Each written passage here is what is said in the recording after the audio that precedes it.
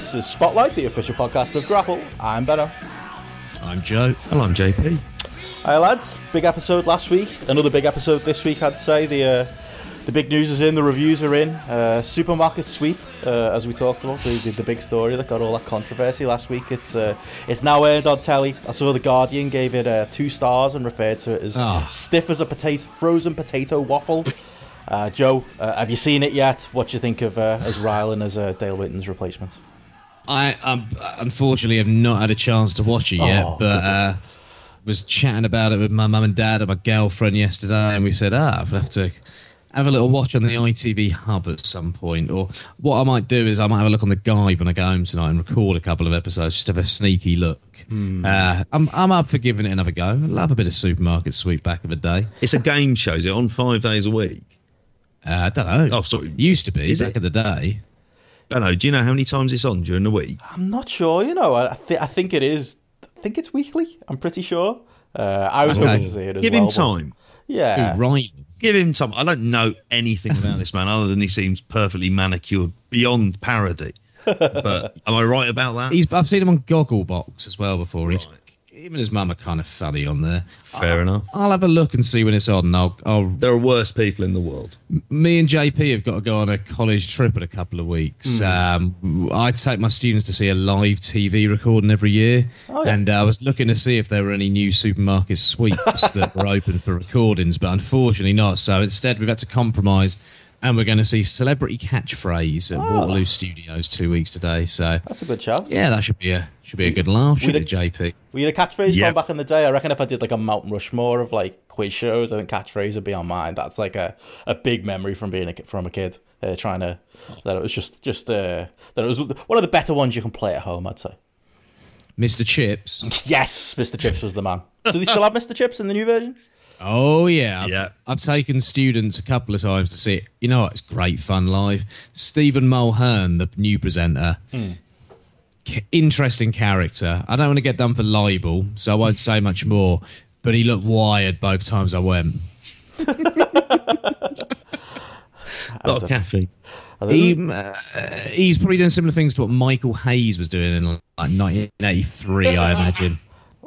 Yeah. I think that's like a rite of passage if you're going to be a quiz show presenter. Look at Barrymore. Most of our 80s. I hope the swimming pool incident happened to Mulhern. Jesus. What's your Mount Rushmore of like daytime quiz show or evening quiz shows, Joe? What's the classics? Well, JP was going. I'll let JP go first. He seemed very excited about that. Going for gold, and I might well be showing my age here, but the European quiz show.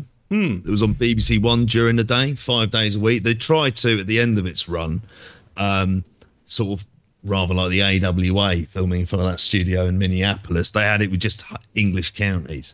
And I found myself disliking most of them, as I still feel now, unsurprisingly. But it was just people from Europe with Henry Kelly, the Irish host, who said exactly the same things in every episode. I mean, an absolute pro, but like a terrifying Irish robot, basically. He would present it, and you'd have these people from all around Europe, most of them English as a second language. And it was just kind of brilliant hypnotic TV because they just churned through people every day. Like a Japanese game show, the amount of people it would go through on it. And it was, incredible stuff. Very nostalgic for it. I want to say it was on, is it After Neighbours? I don't know. I don't remember it. You two wouldn't remember it, would you? Yeah, I don't remember much about it. I know the name. I can remember it. It felt like one of the more boring ones my mum and dad would watch, and I'd be wanting to like watch Question of Sport or The Crystal Maze or something. Yeah. What's your favourite era of Question of Sport, Benno? Curiosity. See, I don't really watch much sport. I'm not like you, JP. I'm not watching the Ireland under-21s anymore, so it would have been when I was a kid. When I was like... You got to get in on that bandwagon while it's kicking off. It's got to be Everton fan John Parrott's here on Question of Sport for you, at it, Benno. I like John Parrott, but that was a bit late. I loved Ian Botham. Who was the opposite when Ian Botham was on it? I had Hugh. I can't remember. I was always a John Parrott, Ali McCoist era man. Yeah, that was when I kind of fell out, and I do like Ali McCoist, and I do. I remember seeing John Parrott at the game a couple of times at Goodison and being all made up. I saw this big snooker celebrity, but no, that wasn't really my era, unfortunately. You have to go way back for me on that. Oh, it's Hughes Beaumont, I remember. I mean, Hughes was a bit annoying. Emlyn Hughes, that's as far back as I go. Yeah, I think when I started watching, David Coleman was still presenting, but then slowly transitioned into Sue Barker, who remains there to this day. Yeah. She's done yeoman's work on that show. She's got to be pushing 20 years tenure on it. That's a double testimonial on a question of sport for Sue. Yeah. Well done, Sue. Any other classics? Big fan of the show. Were you Say again, mate. And what's the classic for you? Were you a Krypton Factor fan? Were you I don't know, what else is there? Countdown, Family Fortunes? Family Fortunes is an absolute classic. Yeah, I'd have to bit of Les Dennis era Family Fortunes up there. Yeah. I always love like the prizes, like the cars and stuff, and then they have the shots like the family in the car at the end after they've won it. Classic. Well, I'll tell you one I do like. I think it's quite underrated. But Bob Monkhouse on Wipeout during the day on BBC One back in the day. That was well His good. film knowledge was genuinely incredible. Yeah. And he was the first person in the UK to have a home recorder. So he was the first person in the UK to have a VHS player. And the BBC got loads of its archives. So when they used to tape over shows, rather than archiving them, Monkhouse was taping them and archiving them in the Monkhouse collection. So the BBC got loads of his tapes. So apparently, like the tapes are like the early Likely Lads episodes and Steptoe and Son episodes. I've heard before from the Monkhouse collection. Wow. Yeah. Archiving his classic sitcoms, Bob. See, I already thought he was a legend, but you know that kind of confirms it with him. He's the classic TV presenter, I think, for me. Him. I don't know who Pro was Bob. Oh yeah, definitely. I'm trying to think. Like he presented pretty much until he is dead, isn't he? I was trying to remember if he's. Yeah, he died a few years ago. Yeah, Roy Walker from Catchphrase is another classic. Des O'Connor I always liked. Not a big fan of him. What blank is he blank? Lily Savage era. That's the blanky blank I remember. Bruce Forsyth. Yeah, Brucey was all right. I remember when he left the Generation game and Davidson came in. But I used to get Bruce Forsyth and Jimmy Hill mixed up all the time as a kid. They got similar chins and. Can you see what I mean? Similar size, BBC. Old memory mustaches. Play Your Cards Right is a classic. I had that as a board game as well. That was pure luck. Do you know there's a supermarket sweep board game? Really? Because I was talking to some of the students about it last week. One of them told me that his parents had a supermarket sweep board game. So I'm trying to get him to track it down for me. He reckons it's in his loft. So he's going to get up there and have a look. Oh, get in. Yeah. So I'm hoping I get to play a game of supermarket sweep at some point myself. Maybe we could live stream it on the podcast. You know, people could listen to us have a game. That could be fun. Perhaps me and JP should apply to go on supermarket sweep as a team together. I'm trying to for that. I could imagine you doing that. I could imagine you being the couple on there and doing well. I think I could see you going for the big prize as well, going for those big money, TV items, etc. Not wasting your time in the stupid aisles. I think I'd be both do well. fucking trashing the place. I'd be like honestly, it would just be like pure rally driving round there, smashing into stuff as well. Wouldn't get two shits. Well, we spend enough time in supermarkets together. It would probably work. Yeah. And we know our way around that big Tesco's up there, don't we? Yeah, very much so. I'm a big fan of a big Tesco, but I was just trying to think. I was trying to bring it back onto wrestling. I was thinking it was Generation Game, but I was trying to remember. Like, I remember watching in the 90s. I think it was on that where there was like a kid went on it. And part of like the challenge that he did was that he had to name WWF matches that had happened based on like 3-second clips. So they'd play 3-second clips of, say, LOD versus Demolition. And then he'd have to say what the match was and where it was. Do you ever remember any memory of that? I feel like it was Generation Game, but I remember watching it and thinking, I could do better than this fucking kid. Is it that there's a clip I've seen on YouTube before? I don't remember it happening at the time, but that guy Matthew Kelly presented Stars in Their Eyes, is presenting some ITV show. And You Bet, that was great. I think it's You Bet in the early 90s, and British Bulldog's on there, and he comes on and gives some kids some prize, and Matthew Kelly just refers to him as British. Oh, you know what? That Davey or Bulldog. I wonder if it's that. Yeah, because it was like the concept was you could go on and you had to bet on whether someone could do it or not. I think that sounds right, because I think that was the challenge, like how many matches you could name. And I remember sitting there as like a 10-year-old kid thinking, I could name all of these matches, and the lad doing it was not the best. Maybe he's a listener. Maybe he's out there. Maybe him and British Bulldog's going to win whether he wants to or not, Guy. The two legends of my childhood are out there. Maybe the Grapple Spotlight listeners. I tell you what, like needs to get on it. Then again, we need to bring UBET back. That was awesome. Like, I don't know if you know, I've seen the 4-hour Italian version of UBET. 4 hours? Yeah. Why is there a 4-hour Have you seen Italian version? television before? I've seen punditry. Have you seen some of the comments some of the pundits made today over there about Lukaku? Jesus. I won't say it. Just go and have a look. Yeah, it's genuinely shocking. But this version is called Scomiciamo C'è, I think it is. Or Well, have you watched it? And it's hosted by a bloke called Fabrizio Frizzi. And it's like, at the time, he's dead now. The show itself, I know, is still. Do you follow Fabrizio Frizzi's career, did you? I used to ask about him occasionally to my mates who live over there and their parents who watch it every Saturday night. Watching Italian TV, there's TV, Benno, and then there's Italian telly. Italian telly is just, to say it's not woke is a fucking understatement. Like, at that point in time as well, it would have been like sort of mid-90s. It had like, imagine You Bet, but with strippers. That's what was on TV. Sounds good. And it was like everything they would do. Like, there was a woman who was like sort of the challenge was, and she had to undress, and it was something to do with this guy who was trying to shoot targets blindfolded. And she had to undress. Yeah, like if he missed the target. Because I remember hit the target. I remember like the models and that on The Price Is Right and Play Your Cards Right. No, this was just like raw exploitation. Probably like Berlusconi telly. Probably would have been him at the time. I'm trying to wonder what Italian Italian Funhouse would be like. It'd be rude. And deeply racist. Yeah, that's what it'd be. Probably. So the twins wouldn't just be posing as pretty twins; they'd be Okay. Yeah, that's exactly what it would be. It's got dark quickly. Italian Pat Sharp. Have you got an Italian stuff folder on your Google Drive, JP? That's what I want to know. I haven't, but it was like two of my oldest friends, their parents are Italians. I just like grew up around this and loving Serie A as well. And they could watch live games as well before it was on Channel 4.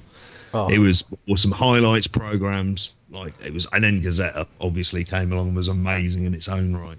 Remember it was on when it first started on Channel 4 when Gaza was out there. So good. I remember thinking it was called Gazzetta because Gaza was out there. That was my childlike impression of that. Can I put a shout out there for that? Joe's mentioned his Xbox for the last few weeks. Something I'd like to put a shout out for is a documentary I can't find. It's about Paul Gascoigne and his time in China. He's got one day at a time. I cannot find this for love nor money. And if anyone knows, we can possibly get a copy. I mean, you know, he's not in a good way, it's Paul. But in this, you want to see it. It's him in the world's second most polluted city. His management style, which is to say, it's not complicated, and in China, as Gaz's Chinese, and all he can do like Mandarin. You haven't mentioned Big Break yet, but playing a lot of snooker and drinking rice wine with Jimmy Five Bellies until Jimmy Five Belly just downs two and goes, "Fuck it, I'm bored," and goes home. It's an incredible documentary, and I can't read it. I was slightly convinced for a long time I was dreaming this. This comes up weekly. I've heard about this weekly for the past few years. JP had one of our ex-students on a hunt for this as well at one point, and he couldn't track it down either. And he was a whiz when it came to this stuff. Wow. So if anyone can do, please get in contact. I sound so desperate for it, but it sounds great. I mean, I really am. Football needs more Gazas, I would say. Modern wrestling needs more Gazas, I would say. It would be a better place. Mate, we were watching, before we started this, me and JP had a trip down All Japan early 90s. We were watching highlights of World Tag League 1991. We watched 2 Williams and Gordy matches, one against Hansen and Spivey, fucking awesome. We were watching Williams and Gordy against Misawa and Kawada from the 91 Real World Tag League final as well. Just proper stuff, like proper stuff. Watching it, watching the execution, watching the way they're laying it in, the working style, the atmosphere, just the presentation, the whole thing. I'm thinking, this ain't what wrestling is anymore. Like, I don't think I like what wrestling is anymore when I'm watching this. I much prefer what it was back. I sound like a Brexit here, don't I? Everything was better back in our day, Joe. Mate, streets were paved with gold. Think about it this way. Williams and Gordy coming out to that kick-ass Kiss song, which I know my favourite Scouser and regular listener Matty Edwards probably loves, because I know he's a big Kiss fan and likes to speak to Chris Jericho about it. But Williams and Gordy are coming out to this kick-ass Kiss song, and I'm thinking, we got Williams and Gordy here, and now we got Spike Trivet. How far we've fallen. Spike Trivet, who has blocked me on Twitter, Joe. It's unbelievable. Really? What a shit house. There we go. Would Terry imagine Terry Gordy on Twitter? That's it. I don't think he'd know how to log in. No. It'd be fun seeing him work out how I work Twitter. All he needs to do is throw a few clotheslines and a few lumps, a few forearms. We were saying when we were watching the Spivey and Hansen against Gordy and Williams match, it was like Barry and Terry from Brookside against Phil and Grant. That's what it was in terms of like proper Hoss dream match. Yeah. Oh, well, yeah. Sorry. I was going to say, we're going.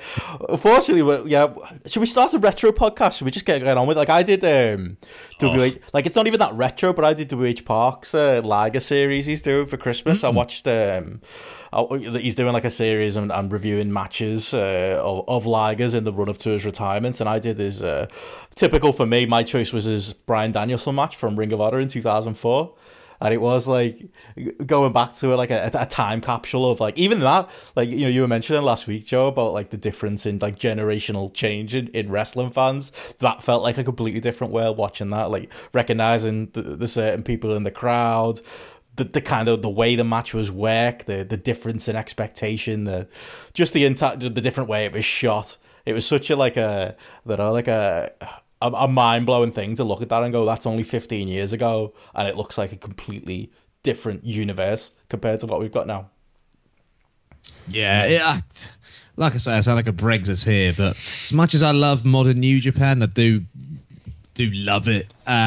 When we were watching this All Japan stuff, I was like really excited, and like we weren't we? We were like, I could have easily gone into it. We weren't recording tonight. We'd just easily could have just sat there watching it all evening. It was you could watch like great. 2 hours highlights of like the 91 tournaments, and like you were saying there about in terms of Liger and Danielson, like I imagine for you in particular, that just brought you back to a very much a certain time and place. It brought me back to meeting Joe. Like I was on the I was on the ROH. I went on the ROH forums on archive.org. Was searching old posts. Unfortunately, I didn't see your name anywhere, Joe, but saw a couple of mine about the old bus trip that I did and different. I don't know, typical opinions of the ROH board. Everyone's ripping them off. Everyone's against ROH, and it's all about us. And I was looking at it going, you know, the fans that we criticised like today, was I like them? Was I the same? And I was reading it going, we were similar, but it was very different. It was a different world back then. And it was bringing back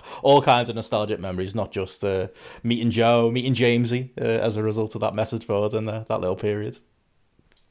The bus trip, which we really want to know some of the details, but you'll never be able to say on air. Well, all I'll say is a former WWF wrestler dropped his pants, and that's pretty much. We'll do a podcast that's Joe. I reckon at some point we need to do like a proper like you, Jamesy, go back.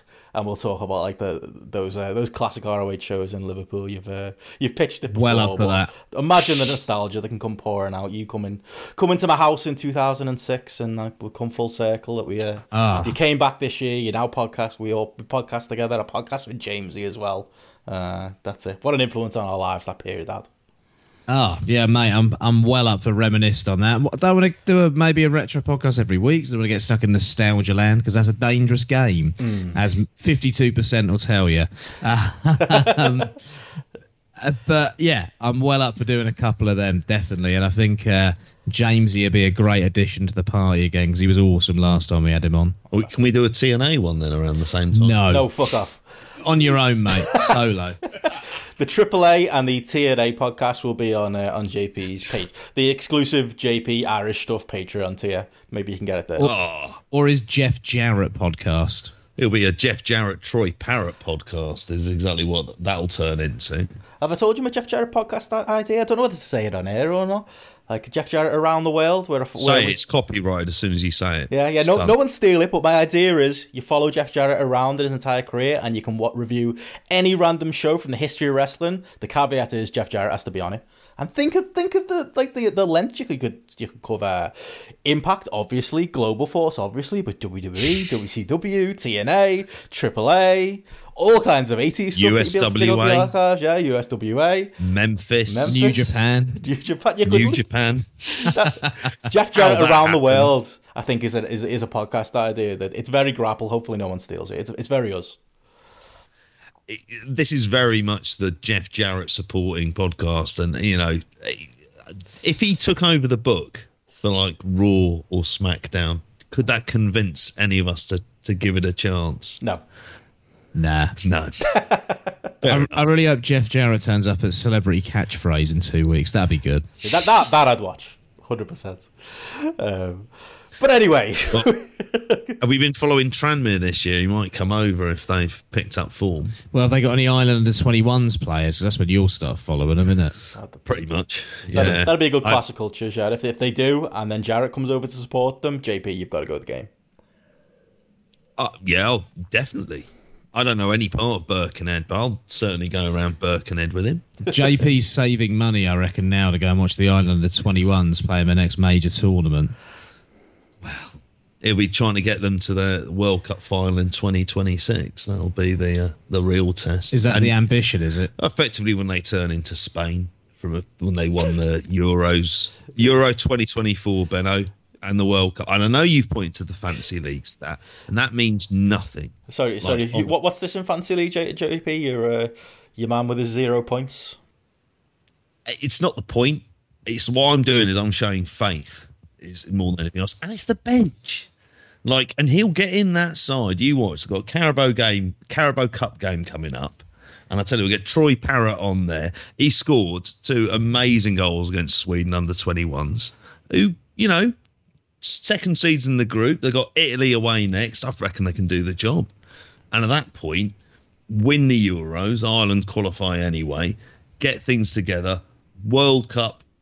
All right, I'd be looking last 16, at least for that. Win Euro 2024. Go to the World Cup in 2026 and win that. So you're looking for the last 16 in Qatar, is what you're saying? I think the Heat would be a struggle, but I think they could certainly get out of the group stage. That's how confident I am about this. I'm sticking with it. You watch. You heard it here first. You're on the ground floor with this. There's been money to be made, but keep tuned, and we can check up on this, JP, as we go over the next. I doubt many are interested, but they're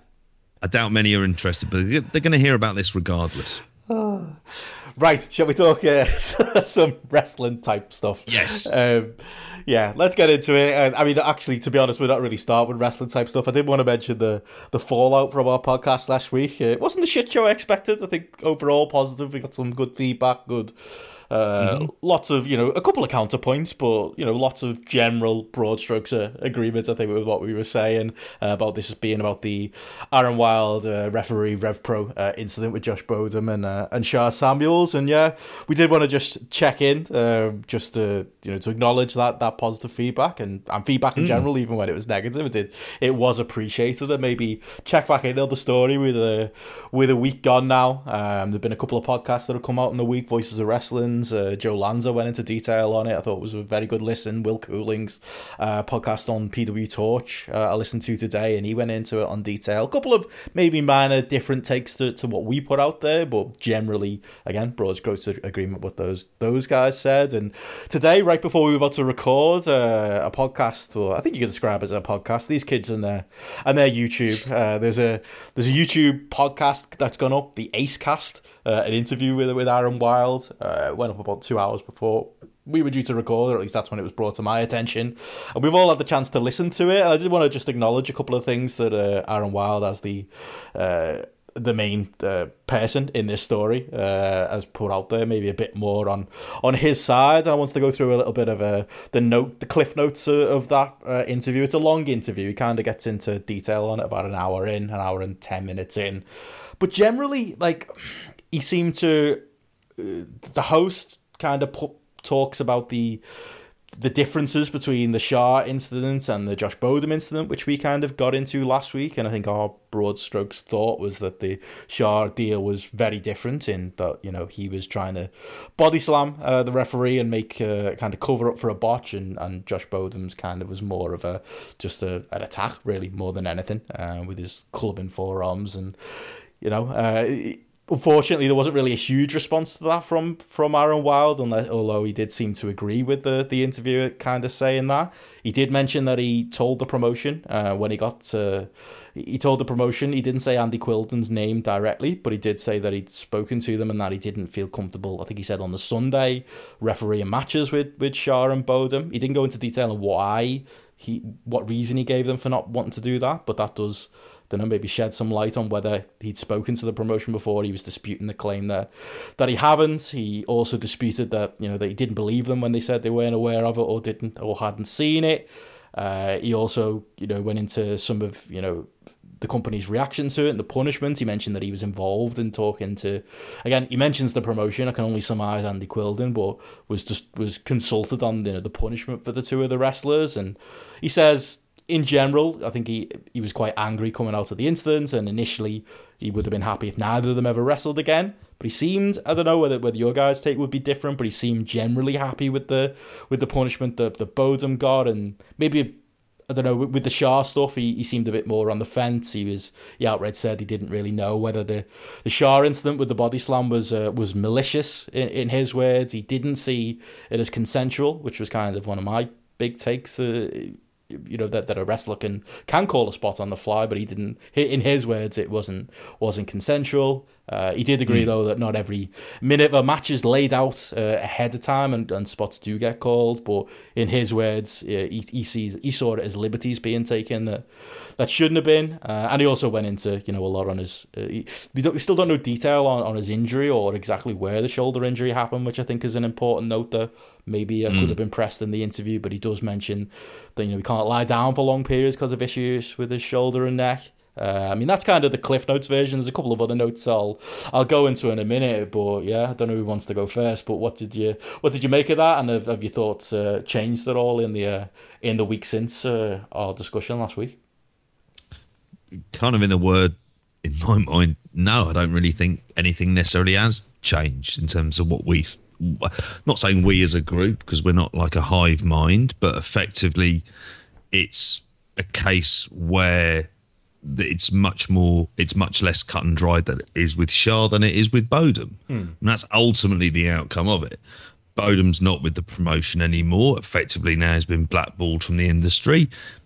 People don't trust him enough, regardless of how much ability he might have. He's just simply too much of a liability to get into. So in that respect, is it a case where just things move on? Is that going to be what happens from here? And I probably suspect that's not going to be the case. There's going to be more fallout from this. Yeah, it seems to be hanging around, really, doesn't it? Well, the Summer Scissor VOD isn't out, and I think that's the fucking problem here. Yeah, I think you can't see it. Yeah, people aren't going to forget it until it's out, and then when it's out, it's going to create, whether they cut it out, whether it's in there, it's going to create another controversy, and it's going to drag out a little bit longer as well. Like I said last week, I think this is a real generational issue. One of the things that I honestly think, and they made the point in the Voices of Wrestling flagship podcast as well, I think if you're a wrestler from a previous generation, like a Shah Samuels, and you're in there, the young referee who's not refereed one of your matches before, you don't really know him very well, I would really lack trust in that referee after this incident. And I completely get that, because in my opinion, wrestling's a team effort. And when you're in there as a referee and you're taught to bump, you should, in my opinion, be prepared that in a situation you may have to take a bump. Yeah, maybe it shouldn't be a back bump. Could be a punch, could be a worked headbutt or something potentially where you protect the guy. But at the same time, I think that you're in such a privileged position where you shouldn't have to take anything like that when you are involved in an incident. Yeah, it may not be his fault. Maybe Bodum's fault. I'd need to see that free count again. Don't know. But at the same time, I think there's a real lot of individualism going on here on the referee's part. And I really don't like the way that Shah Samuels has still been punished and condemned for this. And I think that a lot of people have come round to realising that, yeah, Shah was probably in the right to do it. Maybe he could have gone a different way about it, and maybe he's going to learn from it because there's a generational change that has occurred. But generational change, I usually think, is a good thing.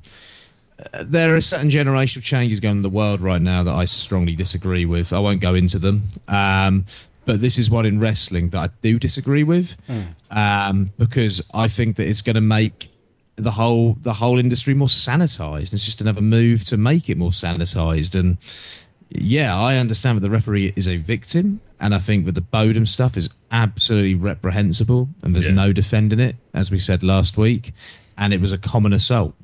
But yeah, I think the Shah stuff and Shah still being made to sort of, I don't know, to come across as if he's a guilty party here is something I'm not too comfortable with. It's the false equivalency. Absolutely. That's a nail on the head, yeah. Which is the issue, isn't it? It's the one that the Shah Samuels incident, the Josh Bodum incident are the same, and they're not the same. And it's never one of these cases where, like, assault is assault. There are degrees of assault. There are minimum and maximum sentences and penalties as a result of it. One of the things that I'm wondering if this is legal action going to occur as a result of this. I don't think he's helping himself by doing podcasts or interviews like that, though, if he wants to take legal action, you know. That would be... And I can understand necessarily in the sense that he's upset, angry as a victim. I don't think this is not necessarily the best route to go down. It may not be the route that I personally prefer, but I kind of imagine that if this is something that becomes a legal issue, you know, there's already a lot of stuff out there in the public domain, and it does, and I don't think any of it necessarily helps. And to be honest, it should be a story in a situation which, I have to say, and again, sorry to go back to it, but we're relying, obviously there is footage out there, but there's kind of no response from Rev Pro at all about this, and I think that's part of the issue, and that's going to make this thing drag out. I mean, they put the statements out. I'd say that was a reasonable response. Do you mean to the to maybe the inconsistency? But I'm talking about the VOD, right? Yeah. I mean, there's a couple of points you raised there, because, like, I mean, one, it does. I can understand if you're the victim of something like this, you're going to be angry. And Will mentioned that a couple of points. Will mentioned on his podcast, he mentioned that, like, obviously Shah did that Mug of the Week video where he called the ref the Mug of the Week, and Will was kind of pontificating on whether that was maybe a reason why maybe the tone changed. And, you know, the ref does mention that Aaron Wilde does mention in the interview that he did try to deal with it in private, and he does mention that he did try and speak to the party. He doesn't mention the lengths he went to in there to kind of deal with it in that way before it blew up. But I wondered, whether that Mug of the Week stuff maybe was a catalyst too. But I mean, the other thing Will mentioned that I'm still, like, 100% not sure on. You both mentioned there about, you know, condemning Shah. There still doesn't seem to be a huge differentiation on his part between the two, and I think a big part of that is we don't really know where the injury happened. And I mentioned that last week, because, again, Will said this on his PW Torch podcast, that, like, in the initial tweets from Aaron Wilde, him and his dad both seem to primarily blame Shah. They don't really mention Bodum at all. They don't really mention, other than to say that he doesn't really remember much about the incident on the outside of the ring.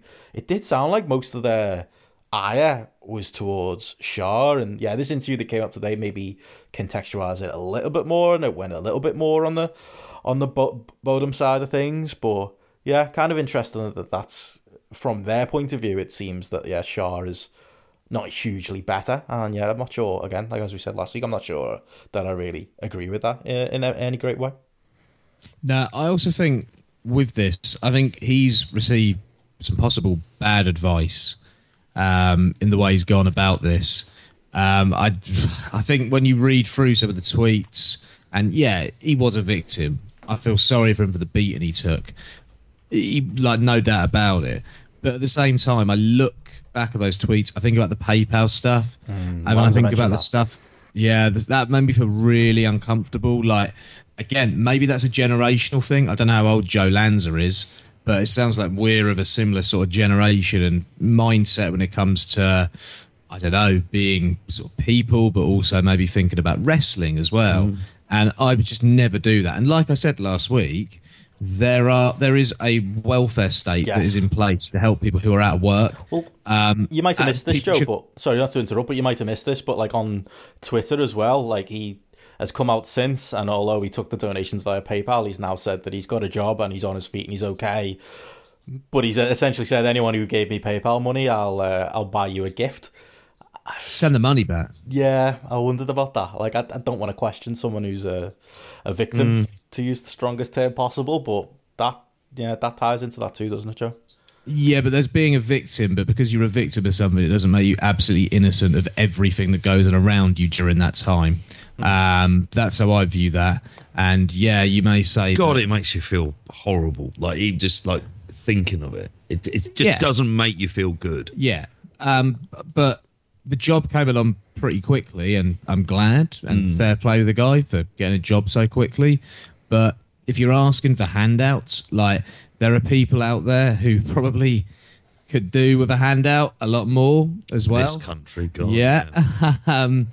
And if you're able to get a job that quickly, good work. Fair play to you. But yeah, that didn't sit well with me at all, and I didn't like those tweets. And I thought that the advice that he maybe received again when making those tweets, I don't know who he's been talking to. I don't know who maybe has been advising him. He might have been doing it off his own back. I don't know, but I suspect there's some advice that's gone on there. Yeah, and it just doesn't sit well with me. It's little things as well. You look at the how can I say this and come across okay?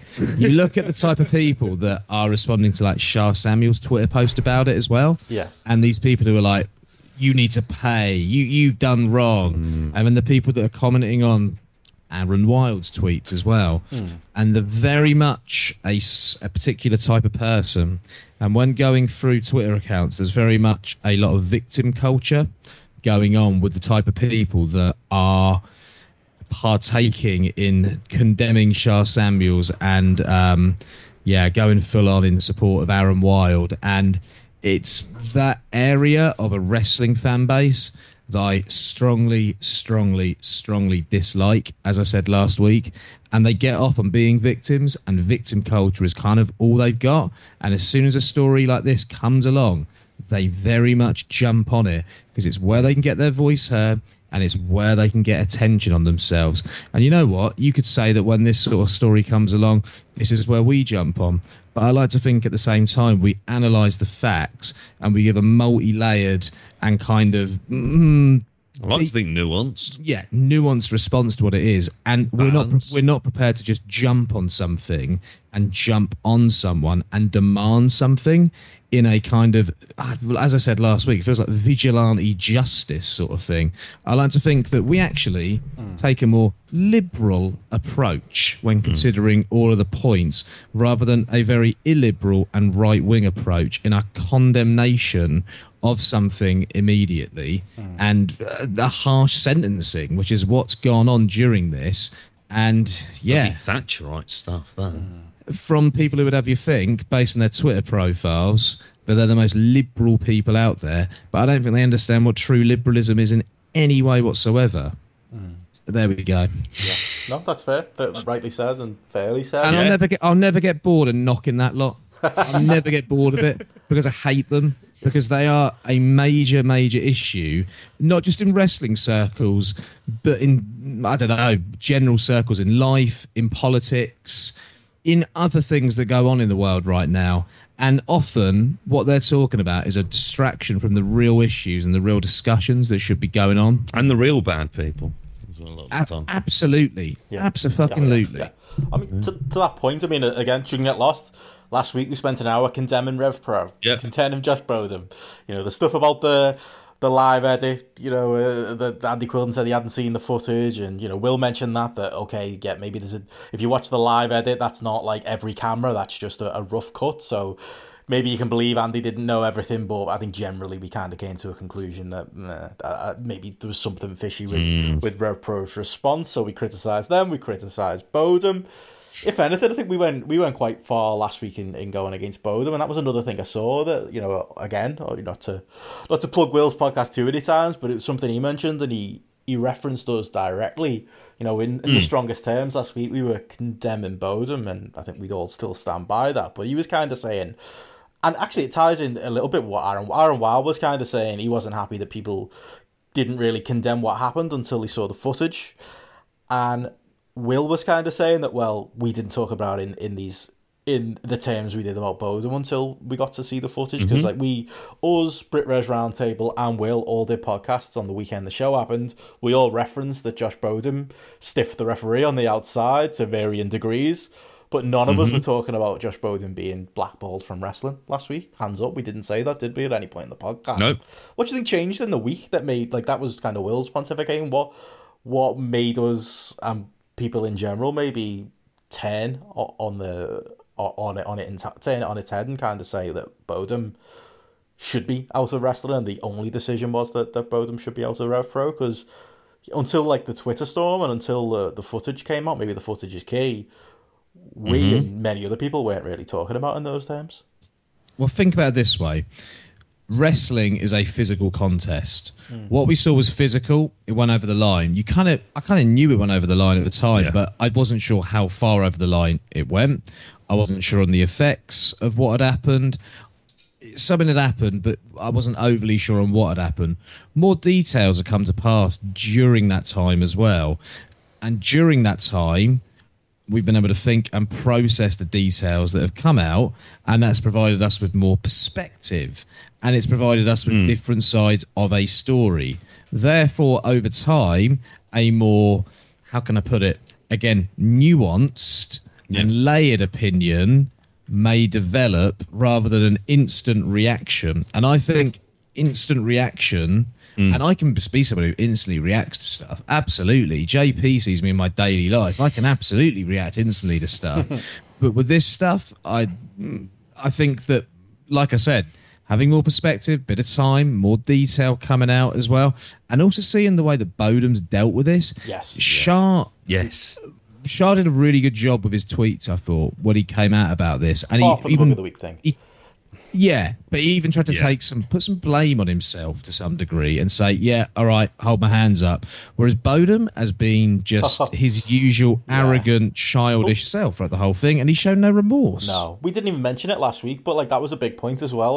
Because I was talking to Will about this. What's the difference between, if the referee's not condemning Bodum as strong as he's condemning Shaw, why is Bodum gone from Rev Pro? And I think the big reason he's gone from Rev Pro is when he came out, and I wasn't 100% aware of this when we did the podcast last week, he'd outright said that the referee had tried to take him down on the outside, and that's why he stiffed him afterwards. And you watch the footage and there's none of that. And if anything, he dobs himself in, because it's clear at that point, with Shaw, there's the plausible deniability of there was a body slam and he was trying to work a spot.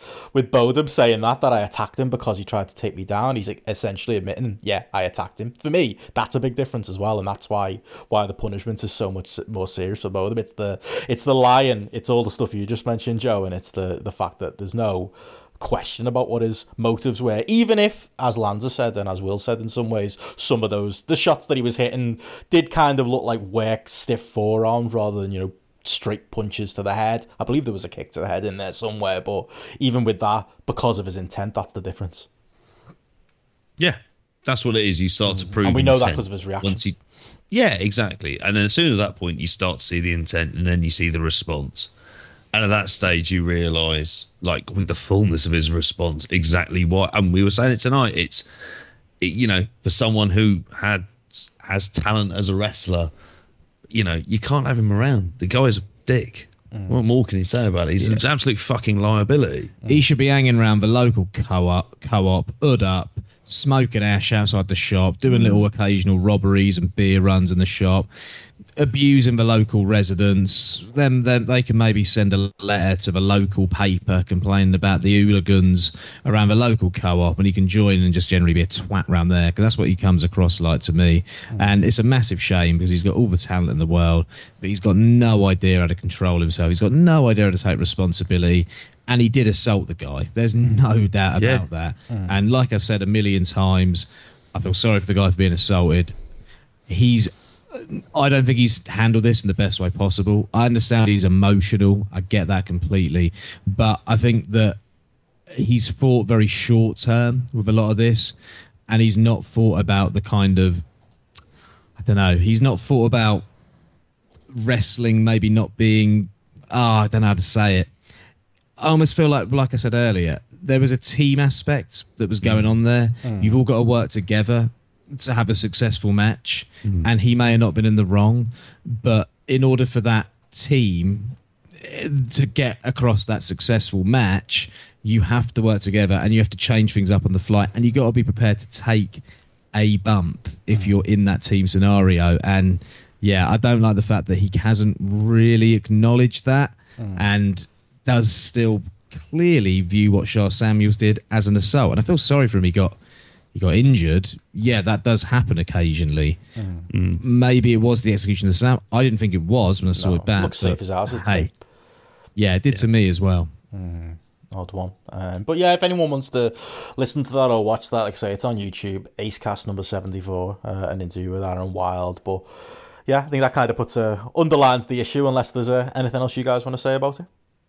Oh, mate, from Williams and Gordy to this shit, I tell you. I know where I stand. Well, what we can talk about, like from an in-ring point of view related to Rev Pro, I mean, Sizzler's still not fucking out. I don't know what the fuck's going on there. Just cut the match out and put the rest of it up. Like, come on, lads. Yeah, that's Rev Pro in general right now. But while that's not out, there has been a Rev Pro title change. Zack Sabre Jr. and Tanahashi had I don't know, right now I'm not in... This is the time of year where I feel like I'm in my New Japan off-season. They're having shows, but they might as well not have any until the run-up to Wrestle Kingdom, as far as I'm concerned. But I did tune in for this, Zack Sabre and Tanahashi, and they switched the belt right back. Tanahashi was the shortest reigning Rev Pro champion of all time. They had another one of their solid, maybe 4 stars, but I'm not going to hugely remember many spots from it, a couple of weeks later match. And yeah, weird time with Rev Pro. Like I say, the VODs aren't coming out. This is the world title. We've gone from the optimism of, we're going to get to see Tanahashi, and maybe not in the cockpit, but we're going to see him maybe do at least one York Hall defense and be the Rev Pro champion for a while. They've hot shotted it back to Zack. Like, what's going on in Rev Pro right now? Moment for the house at Royal Quest, I guess. Moment booking job from Rev Pro? Really? I mean, did they need to do it that way, though? Yeah. Odd. Did Tanahashi need to win a title? Do you think something changed? To not get a reaction? Do you think they thought they could book him and now they can't? Or do you think they just wanted the big moment? I think they wanted a moment. They didn't want it a big moment. That's the only thing. Because the rematch was booked straight after, and you don't always do that in New Japan. Yeah. Like, sometimes you wait on a rematch if you're going to do one, and it was, 2 weeks later? So never title, you might get away with that. Yeah, so I think it was always planned. I think it was a moment for the house. There goes my Ospreay Tanahashi for the British title Wrestle Kingdom shout as well. Yeah. Zack Ospreay at Wrestle Kingdom, I'd be up for that. I'd take it. Maybe that's where we're going. Maybe that's the idea. Yeah, absolutely. Well, I'll tell you what, the British, you'd like to think they'd try and get some promotion over here to get some buzz in the build up to that. You'd like to think they could do that. That's would you get the only promoted? other option. Article in the Sun or something. Well, that's it, isn't it? TalkSport. How about that? Okay, yeah. TalkSport work, get promotion that way. Sky Sports News. I don't know. They've got their. Oh no, WWE might be off Sky. Yeah, When does exactly. WWE leave Sky? I think it's January. I'm pretty sure. Is it January? Yeah. Will Ospreay, Sky Sports News. Yeah, I'd be up for that. Live from Japan, January 2nd. Or he's home for Christmas, pops in. I could imagine him cutting that like footballer type interview, just like lots of Steven Gerrard ums and airs, and just being like there. He'd be a great talking head for Sky Sports News. No, I think he'd be all right. I think Gerrard's same interview after every single game, and it's just angry, bitter interviews as Rangers manager are dull. Whereas I think with Ospreay, there's like a vulnerability to the way he talks during his promos, and I reckon he'd show his real passion while he's on Sky Sports News. And also, Gerrard was media trained within an inch of his life, as most modern football players are. Ospreay had any bloody media training. He's going to go on and he's just going to be Will Ospreay. Think about his interview he did with Dave Meltzer and Alvarez, which I loved. I'm not sure many did, but I found it hilarious. I'd like to see him go on and just do that, basically, and I'd be quite happy with that. I'd take it. Yeah, odd one though. Still, like, I just kind of speaks to the mess maybe that surrounds Rev Pro right now, and really we're in a situation now we don't really know what the identity of Rev Pro is. But if they do that, you get Osprey Zach at a Wrestle Kingdom. Maybe that's worthwhile for the direction they're going. And I don't know. Did either of you see the match? Did you rate it in any way? I haven't had a chance. Should I? Because I feel like I've seen the match many times now. It's the same match. That was exactly the point I was going to raise. Have we already seen it? Yeah. Again, probably on the not even on the lower end of the match, probably right in the middle of the mid range. It ends with kind of a Zack Sabre, almost like a roll up, but it didn't feel like he completely got Tanahashi in it. Lots of good techers in the earlier stages of the match. If anything, you should check out the Zack Sabre Jr. promo afterwards, where he's kicking off about the fact that they don't do a proper celebration for him. He hasn't got a table with beers on it. I think he wanted a can of gin and tonic or something like that he was asking for. Rails on Boris. Generally very good. The match itself, don't rush out your way to see it. I want, to be honest, more than that, in this mini destruction tour, I want to see Kenta and Ibushi from today. I haven't heard much about that one yet, but that's something I kind of want to see. I've spent some time catching up on Osprey Red. Doesn't feel immediately important, these New Japan shows going on over these last few days, and I wouldn't really tell anyone to rush out. And I think the grapple average is sitting just below 4 as well. I've an issue to pick with you there, Benny. You said nothing important is going on these shows. And admittedly, I'm only starting off in it, but there's definitely something important going on these shows, and that's the Young Lions Cup. Go on, Joe. That's going on as the first two. What's happening? I'm only I'm still on like the 5th of September. Like that's well behind on this, and all I'm doing is watching their matches and going on to the next show. I'm hoping to try and blitz it over this next week and over the weekend. Is this because you're taking your correspondency work seriously, or is this because you're doing I made notes and everything? Is this because you do it out of choice because you really want to see these Young Lions matches? It's a combination of both. It feels like a deal with the devil that I've kind of made by doing this, but I do kind of like it as well. And I have to say, there's some really like Alex Coughlin. I should know how that's pronounced. You Jesus. Should know this. I should do. We'll just go past it, Benno. I think he's really good. Like the standard of this is very good. I mean, so what you've got is you've got the 4 Gaijin, 3 from the LA Dojo and 1 from a Fale Dojo. Michael Richards, who's the weakest of them there. Is in Kramer? No, not quite. Certainly named after him. Oh my God, he needs to change his name immediately. Yeah. If he Googles himself, I'll tell you it'll be difficult. Well, did you ever see the Curb Your Enthusiasm episode where they reference his racism? Oh, no. That's brilliant. When Leon knocks at the door and he shits himself. Oh, it's so good. When Leon's playing a black Jewish guy, it's so fucking good. Go out your way to watch it. It's well good. Yeah. Right. I need to get on Curb at some point in my life as better well. Better than Zack Tanahashi. Well, it's certainly not better than the Young Lions Cup, to get it back on track. It was him and I think it's Yota Tsuji who's in there. He looks like a kind of comedy. He's got like sort of really like what you'd imagine comedy facials to be. He's not as polished. Certainly he's not as Shota Umino who you'd imagine would win it. He had a really good Young Lions match. It's his own little genre of this because they're not really spectacular. And he had that with Clark Connors, who looks really good at this point. Would you describe this stuff as meat and potatoes? It's very meat and potatoes wrestling, this. You're a meat and potatoes sort of bloke. Fundamentally, yeah. I've expressed my love of roast dinners and the like, so that's... And you love cooking bangers and mash as well. I do. I've seen that a lot here. Yeah, that happens. Both the matches all end up finishing crab with like 1 half crab and 1 full crab. Fucking brutal one as well, I have to say, in the Coughlin Tsuji match. Richard Yamura was all right.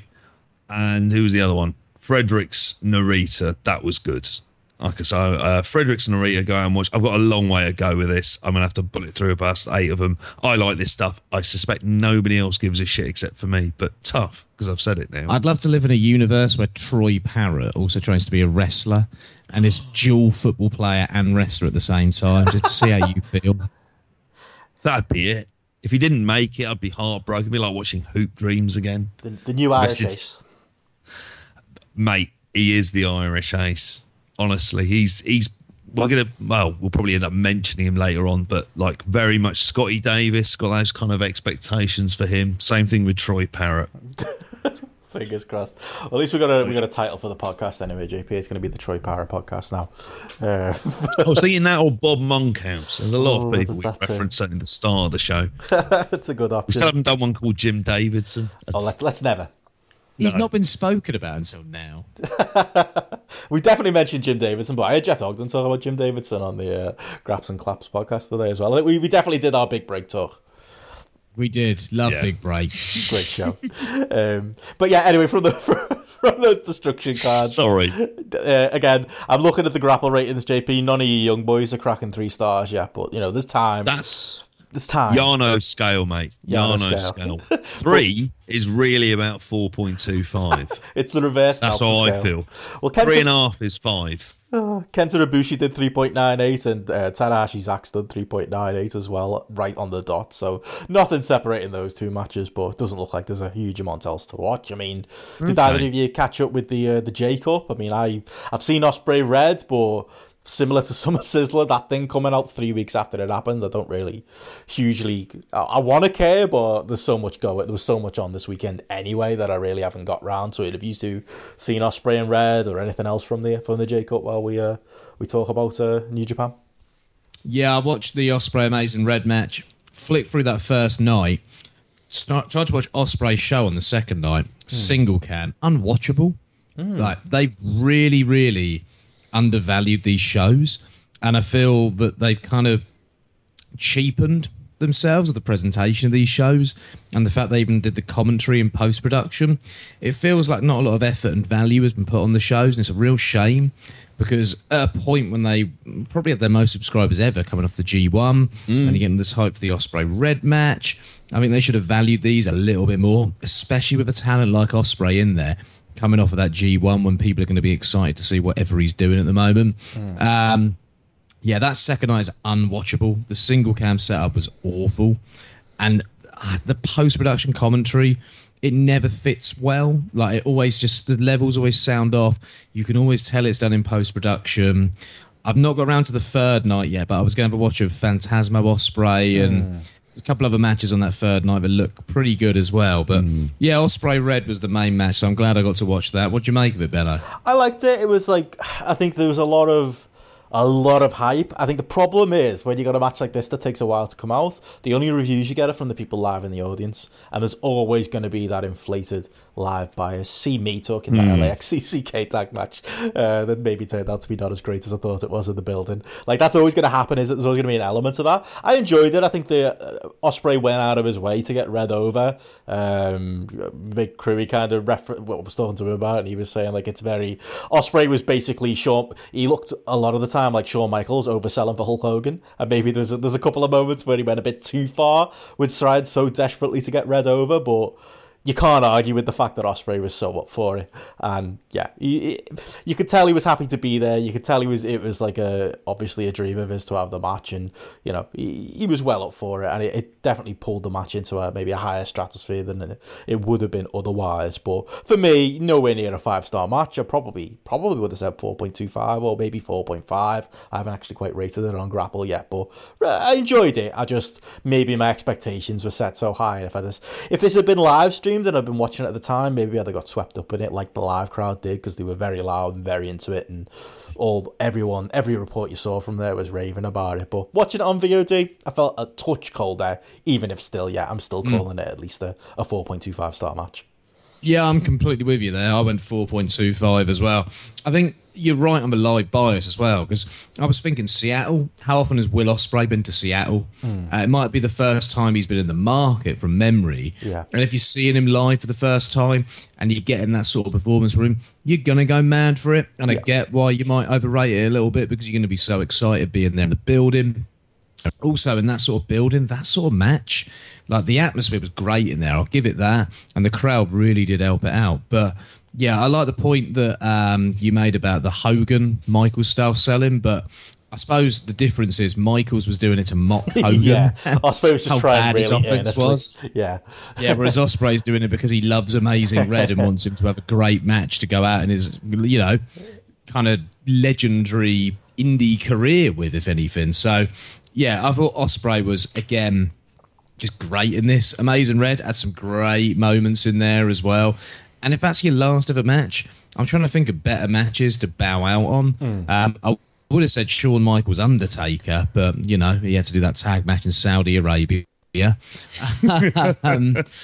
in terms of retirement matches, I was trying to think of others that were as good as this, and yeah, nothing was immediately coming to mind. So yeah, it was a great match to bow out on, and Ospreay is he's just God at the moment, if you ask me. Rest of the year. You can do no wrong by my account. And yeah, Red's retired so many times. Like, since I love that Anthony Gangon match he had last year, the no ropes match. Seek that out on YouTube if you haven't. But I think that was supposed to be a retirement match. This is supposed to be a retirement match.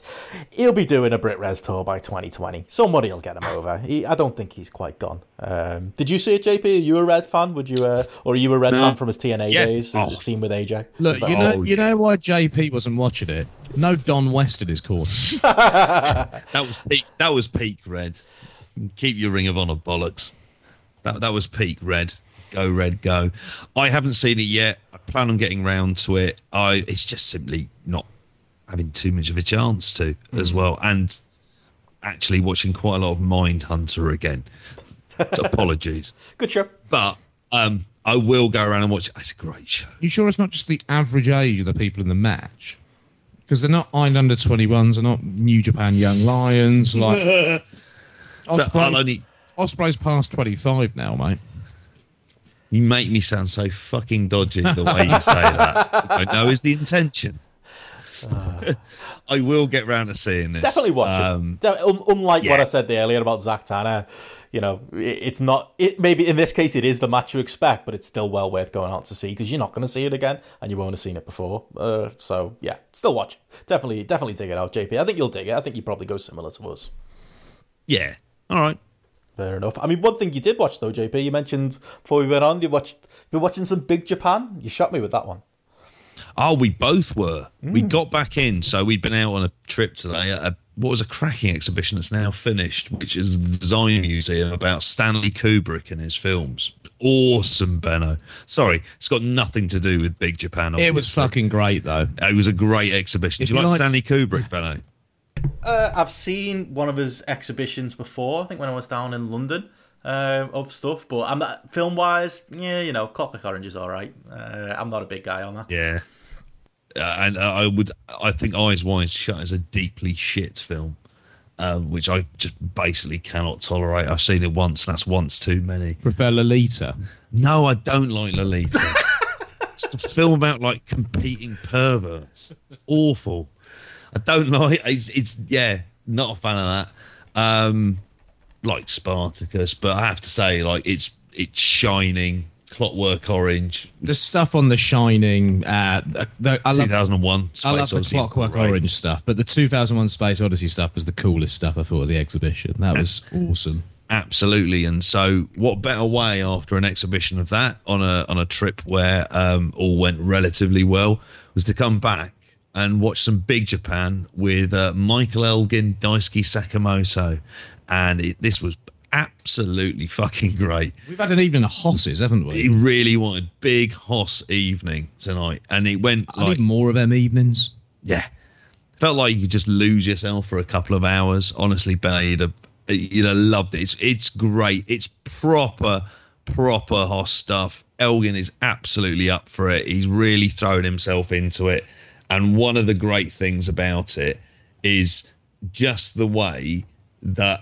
It almost feels like, I mean, this is just proper throwback stuff, isn't it? Yeah, there's a lot of kind of 90s kind of strong style spots in there, which I was loving as well. Some of the kind of more hard hitting stripe based stuff just looks awesome.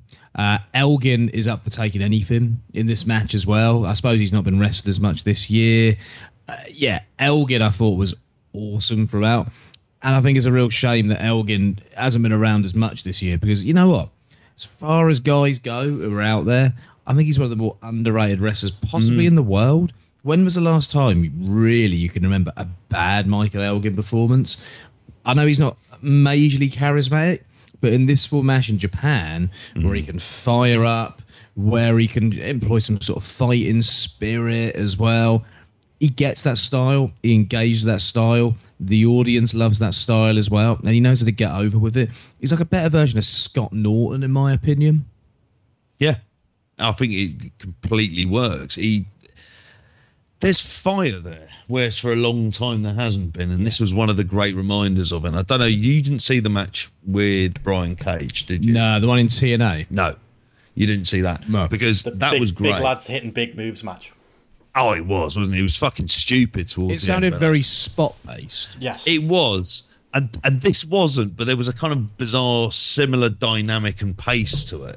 Of like, instead it was dueling clothesline and Germans. I like Brian Cage, but I think Daisuke is obviously a much better wrestler in terms of having someone that you can thread a story together with and tell quite an intricate get an intricate sort of match across with.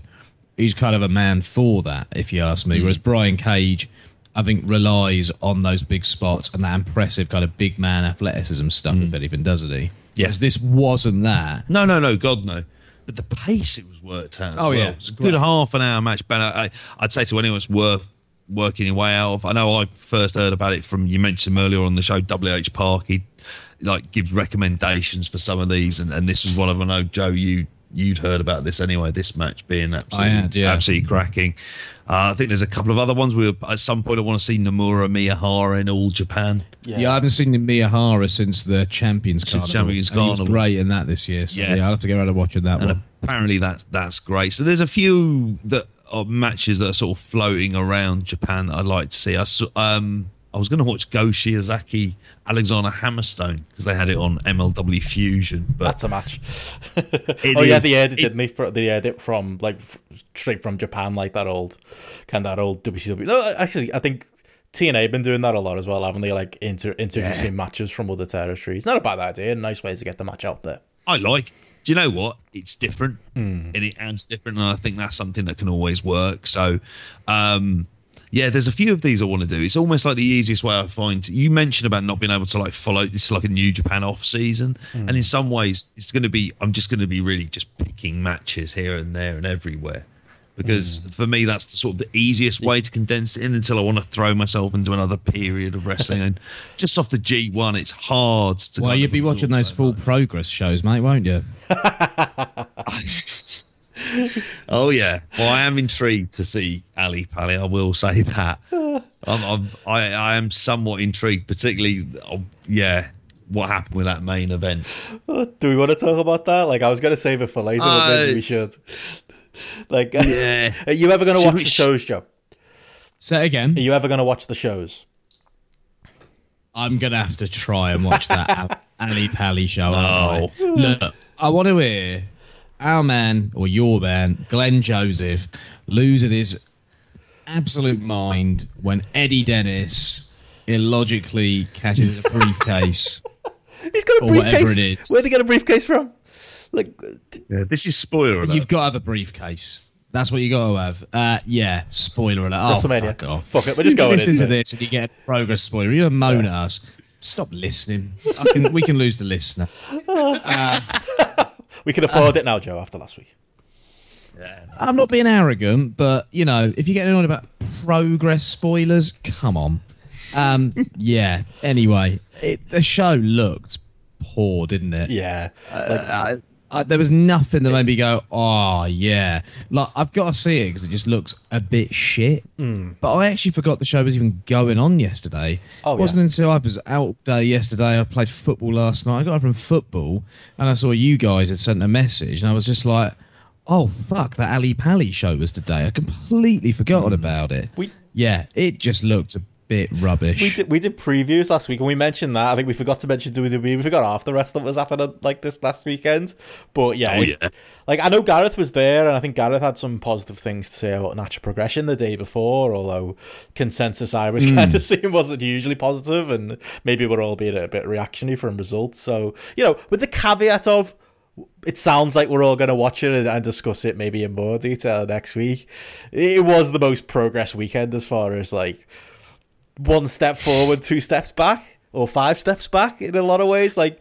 Yeah, that Eddie Dennis thing has to be the headline. Like, we had the conversation about it, didn't we, on Messenger with Martin, and we were kind of trying to work out, like, when did Eddie Dennis win this title shot that he was cashing in? Apparently, and I think I'm right in this. Did he win a title shot in that Mark Andrews match last year at Wembley? I'm pretty sure that's the full circle we've come to here. And after disappearing through injury and through being a babyface for months of the year, we've all kind of forgotten that was a thing.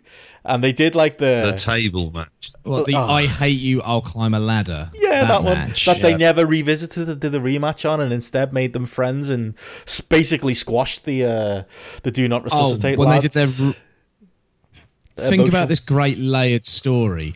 They hated each other. They were great friends at Alexandra Palace 2 years ago. He turned on him with this great heel turn. Then a year later at Wembley, after a pretty great feud for the most part, we had this absolute train wreck of a ladder match where, you know, when you hate someone, the natural thing to do is climb up a ladder to grab a contract, you know.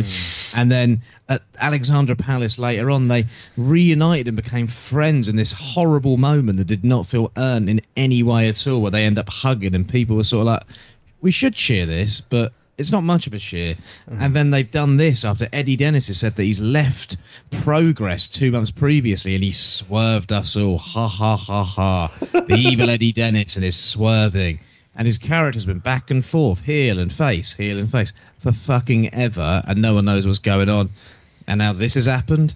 They'll look at this and think, oh, what a layered story we've told him. Bollocks, have you? Started all right. The last year has been fucking awful.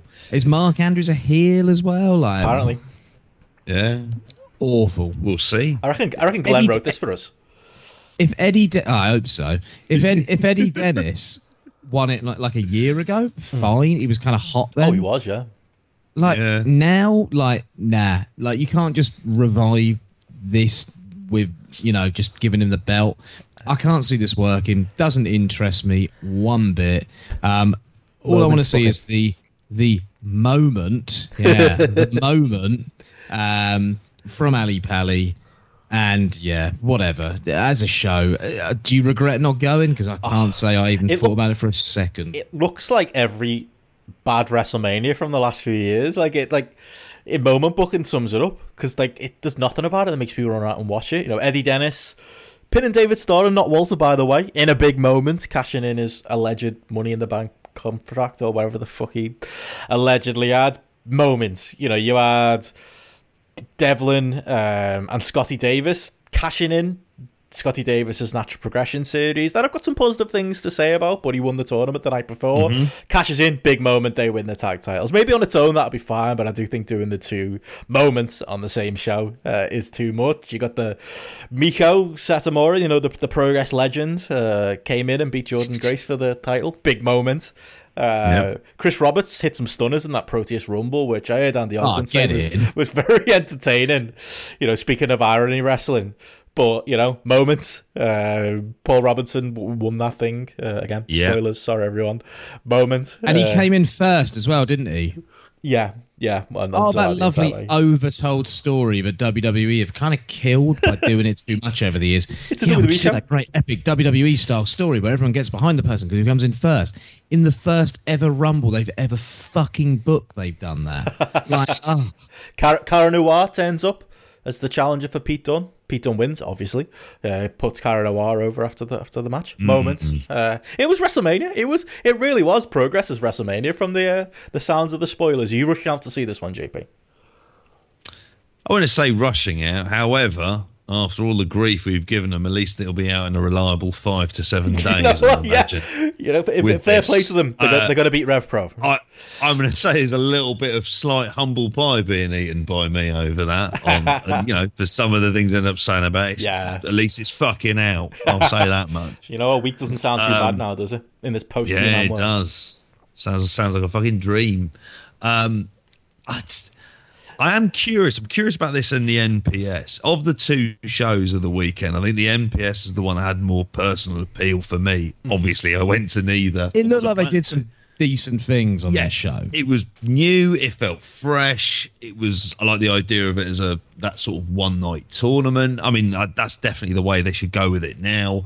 I think that and the idea of just whole fresh talent. Now, obviously, there's been things about the book, and I have to wait to see that because I'm a bit wary of joining in on shitting on a wrestler who I haven't seen. Yeah, the idea of criticism, but I was going to say the idea of criticism of it is fair game. Can I make that absolutely clear? Yes, like people are, that's going to happen if you're in a pub, if you're doing something in front of the public. I mean, if you're an actor, this happens. Is this the Danny Duggan stuff? So, like, just to be clear, what happened? Like, Danny Duggan beat Michael Oku with the help of that reliable, somehow still a thing stable, Do Not Resuscitate in the semi-finals, knocking Oku out of the tournament, who everyone expected to win.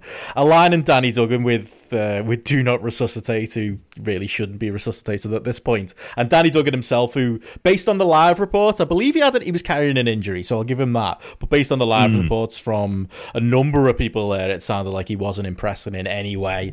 I've seemed a really odd choice to go with as this big heel turn. Like, I was straight away, kicking off laughing about it on Twitter about Oku having all this promise, and then he crashes out for a Do Not Resuscitate angle. But I was talked down a little bit by talking to Grapple Gareth, and he was saying there live, at least it was something, it was an angle, and they've gotten a few people over in this tournament instead of just one, which would have just been Michael Oku. So we can go into the positives in a minute. But yeah, the thing you're referencing there is Danny Duggan getting so many pelters online that is making Spike Trivet, that mega Tory heel, going on Twitter to compare criticising him, and it sounded like rightful criticism of Danny Duggan with apparently it's just like real life bullying. That's literally a sentence that came out of mega heel Spike Trivet's mouth. I quote tweeted them with that Hogan screenshot of "Goodnight Hulkamaniacs who don't know a work when it's a work," or whatever that tweet is. I got myself blocked by him because of it, unfortunately. But didn't expect that from Spike Trivet. And yeah, I think you're right, Jimmy. I think criticism's fair game because Danny Duggan's not knocked my socks off at any point, and it sounds like all the criticism, at least with regard going with him as the big heel of the tournament, seemed fair to me. I think part of that might be on Progress as well, though, because you've put this guy in there completely cold. You've not promoted him in any way. You've not built him up in any way. He's not got any discernible sort of character or anything. He's not got any indie buzz. And you're just expecting him to get over and get heat based on being associated with, death. Yes. Do Not Resuscitate. So part of that is on Progress as much as it is on Danny Duggan. I haven't seen the matches. I can't comment on him in ring, really, during the tournament. But, yeah, I think Progress probably are at fault there as well to some degree. Yeah, definitely. And, that's... And it just sounds like a bit of a lump on has occurred. Like, it sounds like he's become like the whipping boy for the weekend, if anything. And, yeah, he might have been shit. I wasn't there. But it does feel like it's become like the cool thing if you're a fan to lump in on him for the weekend. Yeah, maybe there's something there, but I don't think I'd quite go as far as to call it bullying. I think Chris. No. What is it about wrestling with like? I mean, maybe does it happen in all like facets that like wrestlers are so scared of any kind of critique or like opinion? Like even just having an opinion seems like the type of thing that would wind up a Spike Trivet. It's such an odd subculture, isn't it? Or is it just the norm? Does this happen in all pop culture? Well, in all pop culture, we like everything. Because why can't you just like it? And if you don't like it, then don't watch it. Because everything's great. Everything's great. Everything is fucking tremendous. Yeah, the music of Cliff Richard is as good as the music of Radiohead, Oh. Yeah. Because everything's great at the end of the day. Well, I mean, there are some good things to come out of this show, though. It sounds like I'm looking forward to. I thought you were going to say there were some good things about Cliff Richard for a second. There's no good thing. Bloody A. That time at Wimbledon when he got up and sang a song, that's maybe the one.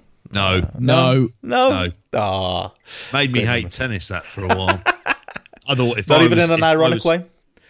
Honestly, after being like my idea of being like Alex in the Clockwork Orange, like if you're gonna hold my eyes open like that famous scene, you put that video footage of him singing Dancing with Martina Navratilova, that's my version of fucking hell. You'd have got them Wimbledon strawberries and cream and pelted in his face, wouldn't you? Probably would have done. I'd tell him shut the fuck up, we'll wait for the rain to go. I don't need entertaining. My book with me, it was the mid-90s. Where'd you sound on the Millennium Prayer? Not a fan. I thought you'd go harder than that. No, I'm not going to, but no, not a fan. awful idea. Who bought it? Our Father who art in heaven. I know how it goes. Hallowed be thy I was name. brought up a Catholic. I am very well aware how that bloody thing goes. Let's not get into that. No. That could go badly. Can open worms everywhere. But what I was going to say was, based on Gareth Live's report, it does sound like in the Natural Progression series they did, okay, Oku didn't go the whole way, but, Oku's a guy in progress now. Sounds like Karanoa got over, which he always was going to. He's a Glenn Joseph guy, if you ever saw one. I saw Randy Ogg did say that. He was always going to go with him. Sounds like Dan Maloney did all right. Sounds like, although we're not... Yeah, I can't see myself loving it. They tried something with Danny Duggan, and they put, lost in the conversation here, JP. They put one of the Irish young boys over in Scotty Davis, which is a bit out of left field, and obviously giving him that tag title win the next day. I worry about making him, the junior to Devlin that Devlin was to Balor, but they've done something with him, and they've gotten a fresh guy over who I know you're a big fan of. And it's what we've said we wanted Progress to do really ever since. The existence of NXT UK on a weekly basis is effectively new, fresh talent within Progress, because as we've already obviously alluded to in terms of the main event, what the NXT UK stuff is, it ruins the main event scene. But you would hope that the undercard is going to be at least filled with some kind of with good young workers who are getting experience and working in front of a good crowd. They should bin off the NXT. If anything, from this weekend, what it tells me, they got 2,000 people in Alexandra Palace for their NXT UK I'm amazed moments. at that, by the way. That shows where I am, because I thought they were going to get less than 1,000. So that shows that I'm way off in terms of understanding where that fan base is at the moment. Yeah, Briley was gloating about that one. Britt Rez is dead? ? I think is what he said. Because they got Didn't they get 4,000 last year? I think they did, mate. I think they did. Yeah, I think it's a bit of a couple of steps back. So they've halved in a year. Yeah. So Britt Rez, there's no problem with Britt Rez. Everything's fine. But for me, although they did that, I'll stand by my opinion that if anything, putting Eddie Dennis, another NXT UK guy, as your title, as your man, as the top of the company, just tells me, and the Natural Progression series actually getting the positive kind of thought out of the weekend, that's not the direction to go. The direction to go is reset, get rid, don't even use the NXT UK guys, except for if you want to do your moments, okay, you can have Pete Dunne come back every now and then, but in the main, I wouldn't even use the NXT UK guys. It would just be cleaner.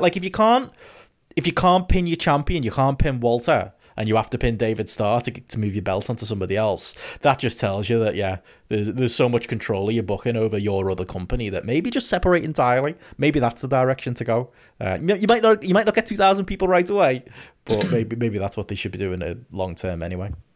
And every match, other than the Maika Satomura versus Jordan Grace match, had some sort of NXT UK talent in who were key and pivotal to the match. Kind of tells you everything about what that promotion is right now. It's how to get 2,000 people, I suppose, isn't it? I've got something I would like to see in Progress. The whole David Starr, Jack Sexsmith, Sugar Duncan being at the front doing the unionised stuff before, I thought was quite interesting. I really like those T-shirts. I thought they were cool T-shirts. And it got me thinking, you know what, if they went with that, that's a better DNR. That's a reset button with a different faction. The Union faction, right? And Paul Robinson's already cut his anti-union promo where he's put unions over his heels. Andrews has said plenty about defended the wrestling, and he's on the opposite side of the star now. Yeah. You could do that too. It's kind of a risk because you highlight unionization in a promotion like Progress, which is aligned very much with the most anti-union promotion in the world. So I don't think it would happen, and they have to be seriously ballsy to give it a go. But Jesus, would I have some respect for Progress if they did give that a go? And it's something I'd love to see. And I think with Starr as the figurehead, Sexsmith is maybe a manager because he can't wrestle anymore. Yeah. And with Sexsmith's story with Progress, where something's clearly gone on there, and Sugar Duncan coming into the promotion as well, I think there could be some good things there. It'd be great if they come in as heels and people quickly realise, you know what, unionisation is quite a good thing. And then Sugar with his natural charisma, Sexsmith with his likeability, and Starr with just his pure brilliance and class get it over his faces, and they realise that the likes of Paul Robinson, his anti-union promos are dickish, but then you probably make the promotion a heel, so it's hard. Yeah. Yeah, that's the thing. They're always gonna, by leaning into the star stuff, they're putting themselves out there. I think that's the direction they're going, though. I do think it's really gonna happen. I don't know about making Sugar Dunkerton a heel. That's my only problem with that. Yeah, he's got the charisma to carry it, so it could work. But yeah, I think they're going to be leaning into it. I've got faith in him, and it's good to see him back for a little bit as well. Oh, definitely. Yeah, he's the type of guy. Yeah, he should be there or thereabouts in Progress too. So. Was he in the Proteus Rumble? Yes, he was. Yeah, but apparently the Ogdens got the song going, so good on them. Oh, Jeff and Andy at it again. But yeah, we'll. That sounded rude. Is that going to be the title of the podcast? Maybe. But while this was going on, we also there was a weekend of wrestling we could watch. Hopefully, we'll review those shows in more detail next week. But what else did you watch this weekend, lads? JP, I assume you watched some AAA. They were all over the weekend with them. What? Not yet. No, not yet. I thought you'd have been staying up for that one. Their second biggest show of the year. No, it was not their second biggest. Madison Square Garden. Well, not really, but kind of. It really, I think there was about 2,000 people there for it. I respect the effort with the Young Lions correspondence this week, but Jesus, you're slacking on the AAA work, mate. I am. And if I'd like to mention as well my egregious error last week, it was Alistair who gave me the game. Top bloke messaged, I owe him a pint of Guinness at some point. Just wanted to get that in. How is the game? Haven't actually got around to playing it yet. Your AAA correspondency has gone over toilets for Triple Mania. It really has, hasn't it? I will be on it for next week's show, I promise you. And it's that and Impact together as well, so you think I would have been all over this. Bloody Kubrick's fault is what it is. Oh, I'm really disappointed. I've caught up on it today. You're gutted, aren't you? Did you watch it, Benno? No, come on. I want to, though. I've seen gifs from the... Because LAX were there, weren't they? They somehow got from Progress to there, or the other way around. I was kind of shocked to see they were on the card. I want to see that, the stuff with Penta and Phoenix. I'll watch it at some point. But no, I was busy watching...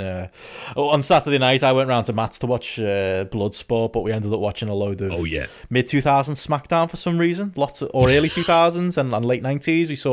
I saw a Survivor Series match with The Rock, Steve Austin, Kane and Shane McMahon versus DX. I couldn't even remember that thing existing.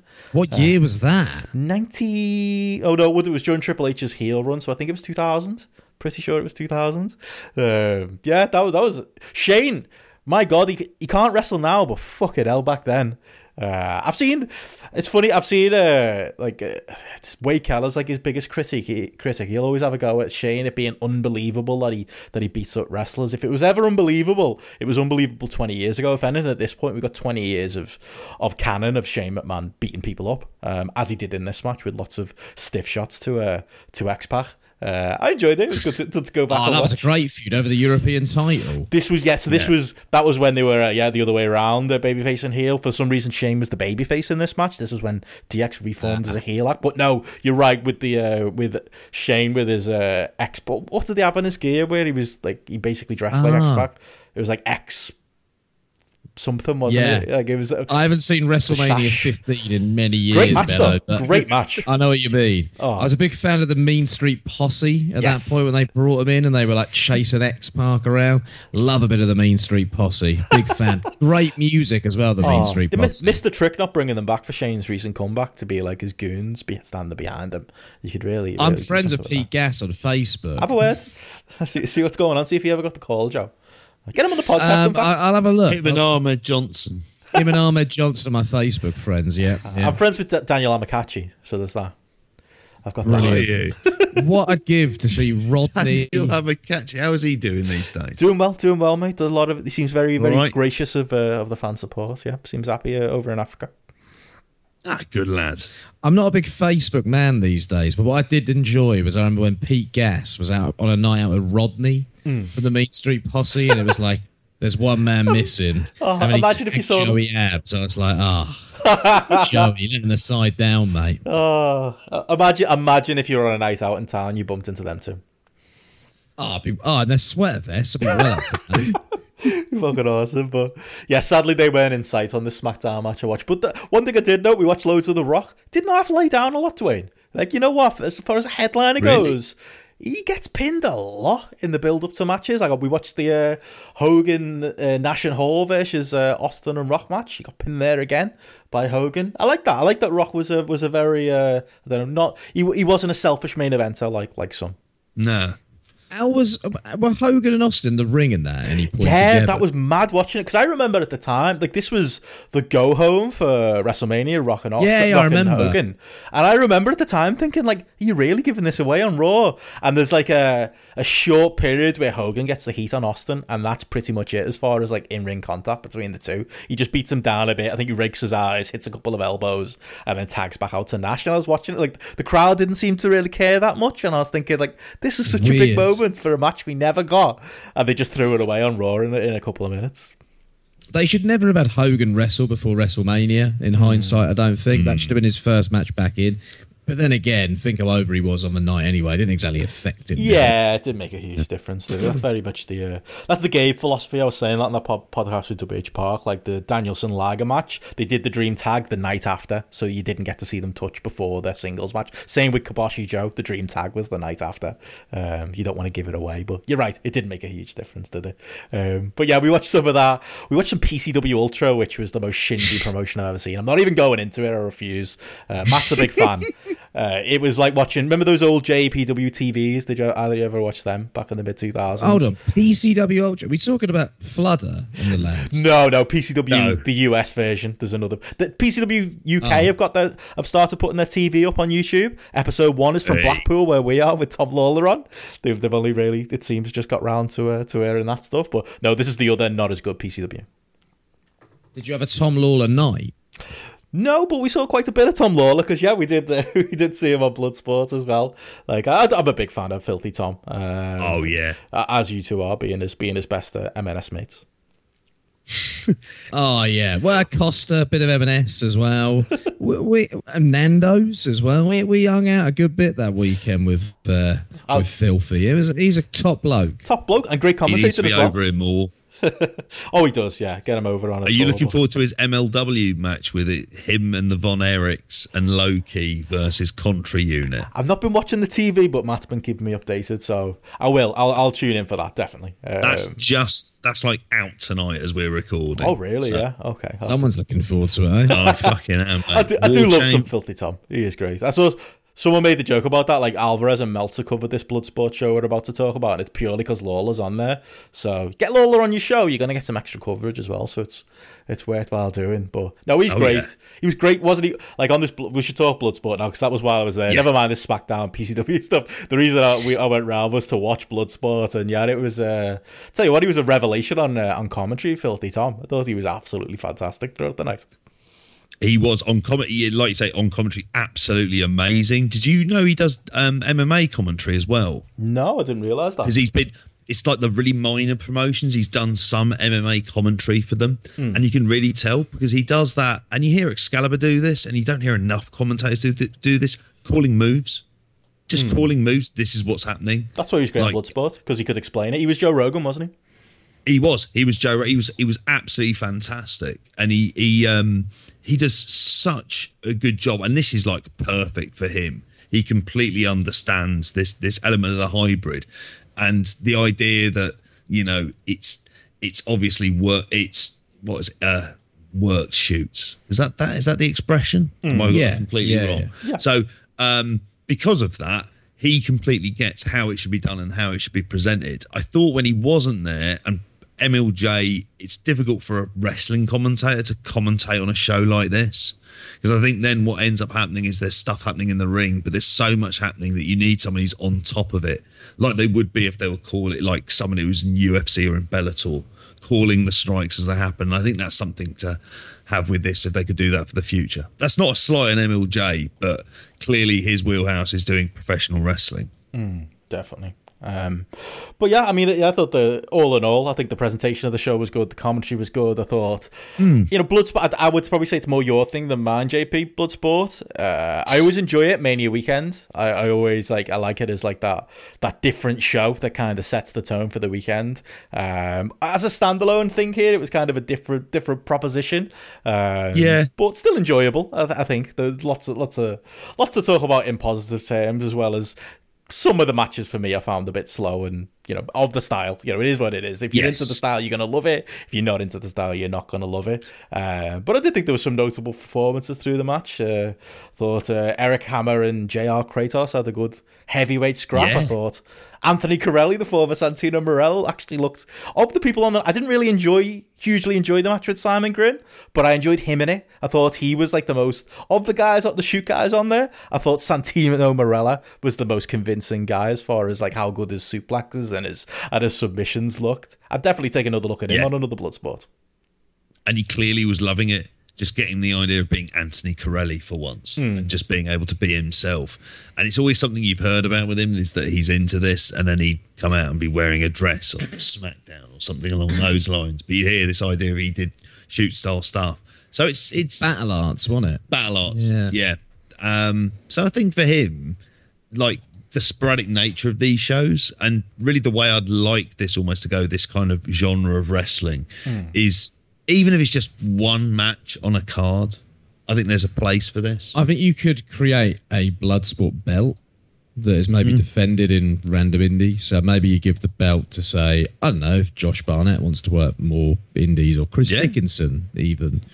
Tom Lawler. Yeah. And they maybe defend it on various indies and do a different style of match where they're defending it possibly and go down the more sort of worked shoot route. I think would be quite cool. Nick Gage, maybe you could put it on him. Fuck! What a man! Right, he's a hero, isn't he? My second favourite wrestler though, after Will Ospreay. What a man! When he came out, he's my favourite felon right now.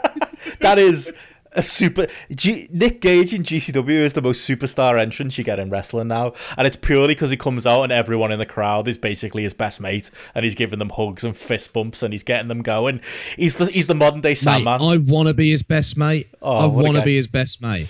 If they get him in Wolverhampton, that's maybe an Ospreay dream match, which ain't happening. You need a fake passport. Nick Gage is the only other person who's getting me to Wolverhampton right now. Seriously. You need a fake passport to get him out here, is the only thing, because I don't know. Well, can you get a convicted felon over?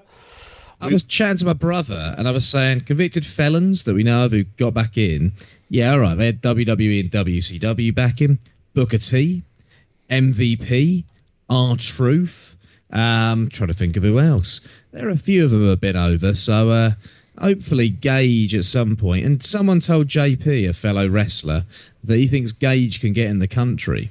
Well, if he can, you'd think Fight Club Pro book him tomorrow. It's got to happen. I've got to... Like, he...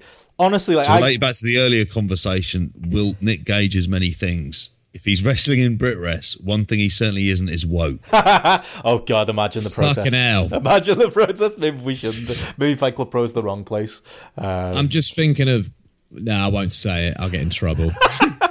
We all know what you're thinking, Joe. But I'd still do it. It's worth the risk. Like, this match with Killer Cross, they only went 3 minutes. And you know what? Of all this talk of work shoots and trying to do shoot style, this felt like the realest fight of the night, because Killer Cross is trying to take him down with actual technique, and Nick Gage is trying to fight him. And like, there was a point where he just popped up and just ran over and kicked him in the head. Like, that was fucking awesome after that suplex. Yeah, I was so into it. Like, Gage was treating it like a real fight. It was a proper, like, people throw the word spectacle around a lot. This was a fucking spectacle. Clean sweep with the Nikes from Gage there as well. I was loving it. Brilliant. It's just fucking wild, man, jumping on. Great brawling as well. I love the middle fingers. He's going to... I said to JP... He is the wrestling equivalent of Nate Diaz. Like, there are certain things, there's a charisma about him. Nate Diaz is probably better at fighting than Nick Gage is at wrestling. But in terms of their level of charisma and what they project, something about him reminds me of Diaz. He's obviously a dickhead, but he's he's an incredibly likeable and interesting dickhead, that's for sure. Give me more Nick Gages rather than, I don't know, Spike Trivet any day of the week. Definitely.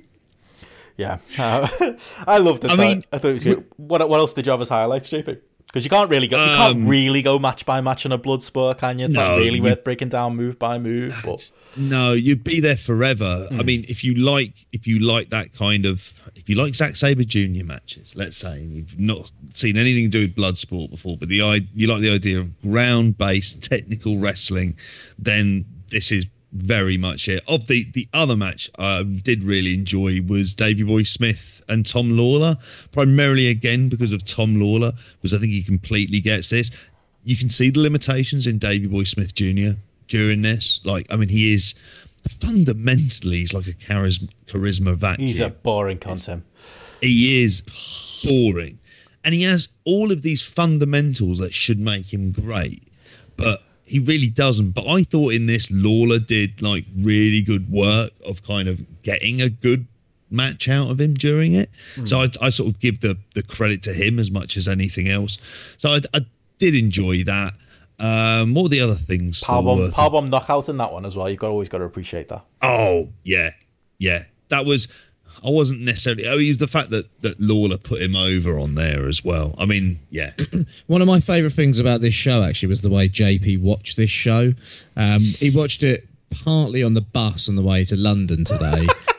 Yeah. And then when we got to the Design Museum, we had to do a little bit of waiting around, and JP walked off to get a coffee, having a vape and watching Bloodsport on his phone as he was walking through London to grab himself a coffee. So, yeah, typical JP on brand there. It really was. Yeah. A bit on the way back, and then we watched the rest of it here. Yeah. One thing I'll say for the show, honestly, I don't know if they should do these standalone very often. I think they work much better as part of a sort of destination weekend. I was ready for some proper wrestling after it. I was like, okay, what are we watching now? And we only had the Impact pay-per-view to turn over to. There was nothing. Yeah. I don't know about it standalone, but maybe I'm in the minority because people do seem to love these things. They're cool. They're different. They are cool. I'd like to maybe see one as part of a bigger wrestling weekend, though. I think when you've got that sort of WrestleMania crowd, that hot crowd, I think also having more of a dark, dingy sort of location. The place they had in New York this year was kind of perfect for it, if anything. And I think, the place they were in this time, it was too bright. It was quite open. I didn't think it was the best venue for the style that they're trying to get across.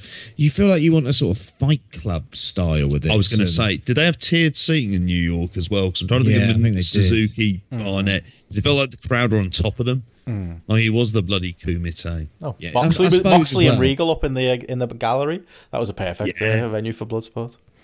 And when you've had Minoru Suzuki, who, in my opinion, I was thinking of this the other day, I think, along with Ospreay, Minoru Suzuki is the greatest live performer I've ever seen as a wrestler. I think you don't get Minoru Suzuki fully until you see him live.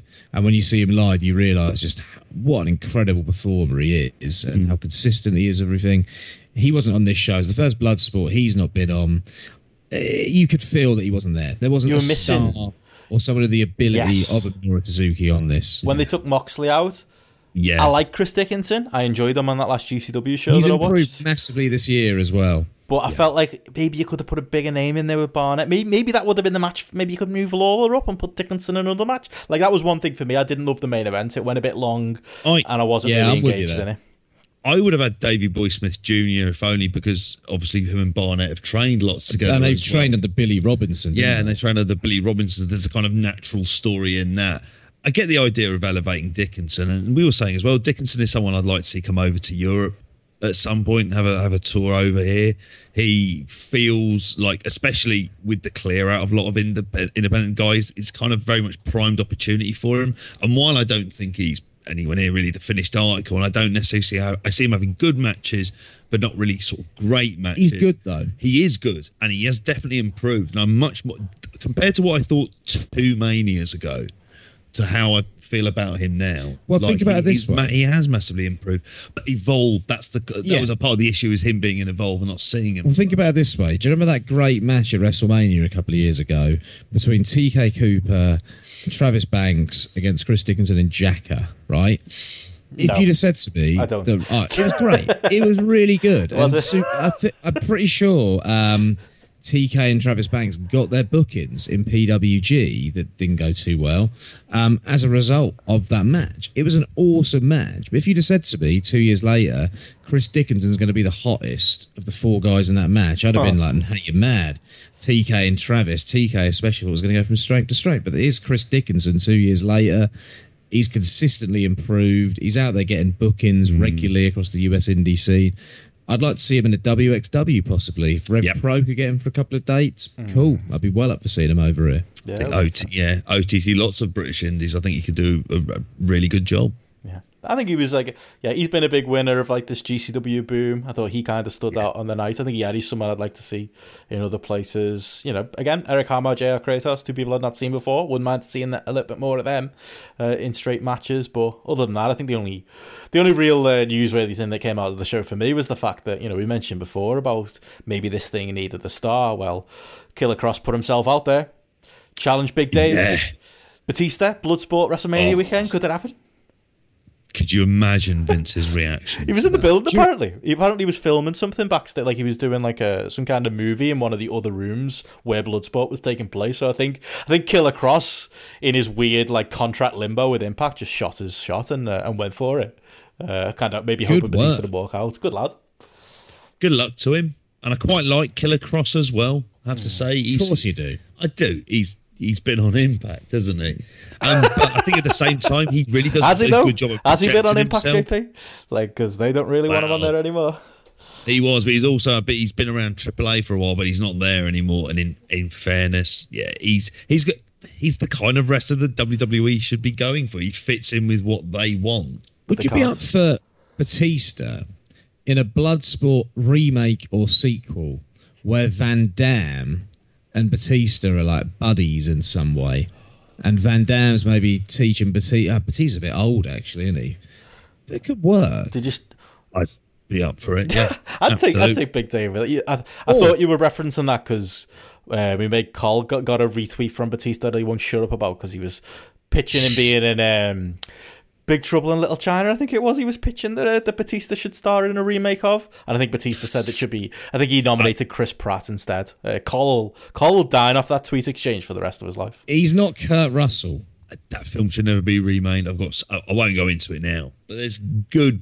It's the first film I ever chose to go to the cinema that I wasn't made to go to because it was like a kids' film. I got to watch it with my sister. It's fucking awesome. Don't remake it. Leave it alone. Please, God, leave it alone. Throw that out there as well. That's your main lesson from our Bloodsport review. From Bloodsport. Leave Big Trouble in Little China alone. Fucking hell. What has this podcast become? Anything more else to say on that? GCW are great, aren't they? I love that. They did I can't remember who it was. I'd love to give them credit, but someone was saying this year they've done a backyard show, they've done a Janela show, they've done that Homicide tribute show, they've done deathmatch shows, and here we are with Bloodsport. Like, show me another promotion with the range of GCW. Promotion of the year. Oh, yeah. Yeah. Like New Japan, I think, have had a good year, but New Japan have had a just New Japan year. Yes. The expectation in New Japan is sky high, but in terms of increasing their brand, eyes on the brand, diversity, range, open-mindedness, GCW have killed it. I mean, talk about rehabilitating an ex-con. They've done a hell of a job with Nick Gage, haven't they? And they've done it while not being woke. And in an era where the woke wrestling fans try and dominate, good work. Would you wear a t-shirt, Joe? I know you're not a wrestling promotion t-shirt guy, but I'd wear a GCW top. I like that t-shirt. It's a good one. If I wore a wrestling promotion t-shirt, I'd wear a GCW t-shirt. Yeah, I'd go along with that. Yeah, just send them to us. You're just outright asking for donations. Fucking asking at this point. Gaza documentaries, GCW t-shirts, the lot. Definitely. I would ask people to buy my Xbox, but I've sold it, so you know. Oh, who bought it? One of my ex-students. Sounds dodgy. It wasn't. He was on his way to his shift at BBC Radio Oxford. He popped round for a cup of tea and we exchanged 180 notes. It was a worthy exchange.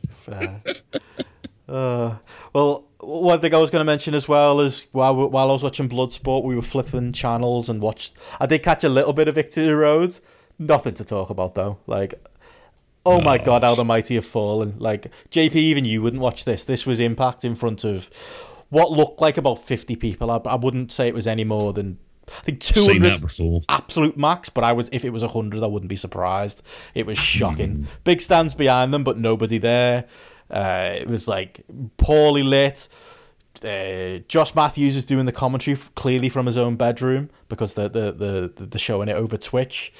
Oh my god, it was this bad. Like I was shocked. Like, I know Impact are no longer even in the conversation for being the second biggest wrestling company in the world, but Jesus Christ, like, it was so bad. Like, we mentioned Michael Elgin earlier. The main event of the show was Michael Elgin versus TJP. That's a main event of an Impact show today. Right? Like, to be honest, I didn't see that one because we watched the main event of Bloodsport instead. Matty gave it 4 stars, so, you know, maybe it's great. But yeah, from the show, I think I saw Moose against Stephen Bonner, which made me feel like I was watching Bloodsport again. That was terrible. Saw an angle with Brian Cage, a bit of Eddie Edwards. MVP was on there against Chavo Guerrero. That's Impact in 2018. Yeah. I can't make head and tail of that roster. Which I don't think anyone can. It was one of those combinations. You know, they do these pay-per-views now, like the ones that are like big tentpole events. They do them in conjunction with other companies. World Class Revolution Wrestling or something like that were involved. It was such a weird experience. You talk about recommending shows. Nobody should go out the way to see this. Although, you know, Elgin TJP, potential 4-star match. It could be. I'll never see it. We could see 4-star matches wherever. Look, I'd rather watch some of that All Japan again we were watching earlier. Like I said earlier, give me Gordy and Williams any day. Yes. I'd have the ghost of those two come in and destroy some of these British wrestling geeks right now. Honestly, Spike Trivet getting downed with an Oklahoma slam and a backdrop driver from the lads. I'm well up for that. Definitely, yeah. Tell Steve. Yeah, Tell Steve, indeed. Hey, Impact could do work for their big TV launch. They're going on Access soon. You know, people are going to get to see them again. Anything on that big news story? Yeah, they're very excited about that. I mean, I think Anthem themselves don't really have a great record, let's be honest. Kill Lab Audio Wrestle. Do you think PCW could put the Steiners versus Spike Trivet in a partner? Yeah. In a shoot. Fludder. Book it. I'd take it. Sorry. The rude interruption. What are you going to say, JP? I've completely lost on that now. It's just got that, man. Is that because you want to see Spike Trivet taking a Steiner screwdriver? Oh, I'd love it. I think I'd just love to see the Steiners live, but yeah. I've seen it. Well, it was a sight. I've smelt Scott Steiner's BO, lads. I've been there. I didn't see Rick Steiner, but I saw Scott Steiner at the Raw Power Tour in 91. They might have been on that card in 93. No, were they there in 93? They were in WWE in 93. I was going to say, yeah, they weren't there when Sting won the title at Wembley Arena to Vader. 93 was their year, WWE run. Damn. Came in at like Rumble 93, didn't they? You know what? The Beverly Brothers. Oh, fantastic match. I love that. I love me some Beverly Brothers. Shaker Hill Spike, what a move. Did you not like them when they were Wayne Bloom and Mike Enos in AWA? I honestly never made the connection. You know, when Mike Enos was doing jobs in late 90s WCW, I just didn't make the connection. That was the bloke from the Beverly Brothers. Shit, was that him? Yeah. I didn't even know. Yeah. Oh, okay. Wow. Living and learning all over those Aptomags in the late 80s. They were. When they went there, and I was like, they're not brothers. They've been teaming in AWA. I've seen them. They're in the twins. top 10. As a kid? They were in the top 10 like tag teams in Inside Wrestling or wherever it was. Where were Doom? Up there. Doom, you know, very much the housewife's choice. With the Steiners number 1. Steiners, Doom, Miracle Violence. Let's think about the people we're talking about here. And these days we got Spike Trivet. This is just nostalgia now. Well, I was going to say, if you want to see the Steiners, that For Love of Wrestling con I went to this year, they're announced for next year. I'm there. Good lads. Goldberg as well. Yeah. Who? Goldberg. Oh, if we can get Bill in the hotel bar, I'm well up for that. After last time, I'm just, all in on that. Oh, hell yeah. So there you go. That's our report on Impact on Access. JP could represent Matt Riddle in said bar. On a serious note with Impact on Access, I think, that was it. One of the things that's interesting is obviously it's how they manage all the wrestling content they've got on there. What are they wanting Access to be? It's not like they don't publicly announce their numbers because the New Japan ones have always been estimated, and they always say it goes up in double-digit increases. I think that was the last thing I heard. But I'm not sure if he gets anywhere close to, say, 300,000 on a weekly basis. So it's not like TNA is going to kind of be surviving. It's more, what is this channel worth to Anthem? I think that's much more the kind of play on this. And they've not necessarily had a great history. I'm not entirely confident in them. In some ways, it feels like, how do New Japan react about this? They've got a contract, and apparently the offices they've closed down for access is it Denver and Dallas. They're the ones that deal with the New Japan stuff. What are New Japan going to think this is the ultimate power play? Jeff Jarrett's sort of revenge that he's plotting from WWE. They're so livid about how they used Okada. They've worked out this plan to get them kicked off US television in the long run, which I kind of wish that was the case. So it doesn't feel like it's going to end particularly well. New Japan get off there. Can they get on anywhere else? I mean, they're well supported by Access, but yeah, it's interesting to see where it goes. But I don't think this is going to be the saviour station for TNA. And still hasn't got the penetration they had with Spike, and they fucked that up. So needed to hire Vince Russo. I'm looking forward to your Impact book that you write one day, JP. I think you could document all this. It'll be depressing and bleak, but there'll be Jarrett all over the shop. You and Brian Alvarez should start doing like Impact reviews together. Since we're now, Wrestle Observer Hall of Fame ballot holders and all the rest of it. Shout out to Will Cooling. Cheers, Will. Very much shout out to Will Cooling. Made it. Yeah, that's it now. Giving up. Yeah, Cheap Shot's just going to be in your DMs now, JP, with his Big Daddy for Hall of Fame shout. It's coming. I'm willing to hear the arguments. And if there is that great Big Daddy match out on there, send it to me on YouTube. Fair enough. Well, we'll talk more about that as it gets close to the time. But yeah, looking forward to putting a ballot in.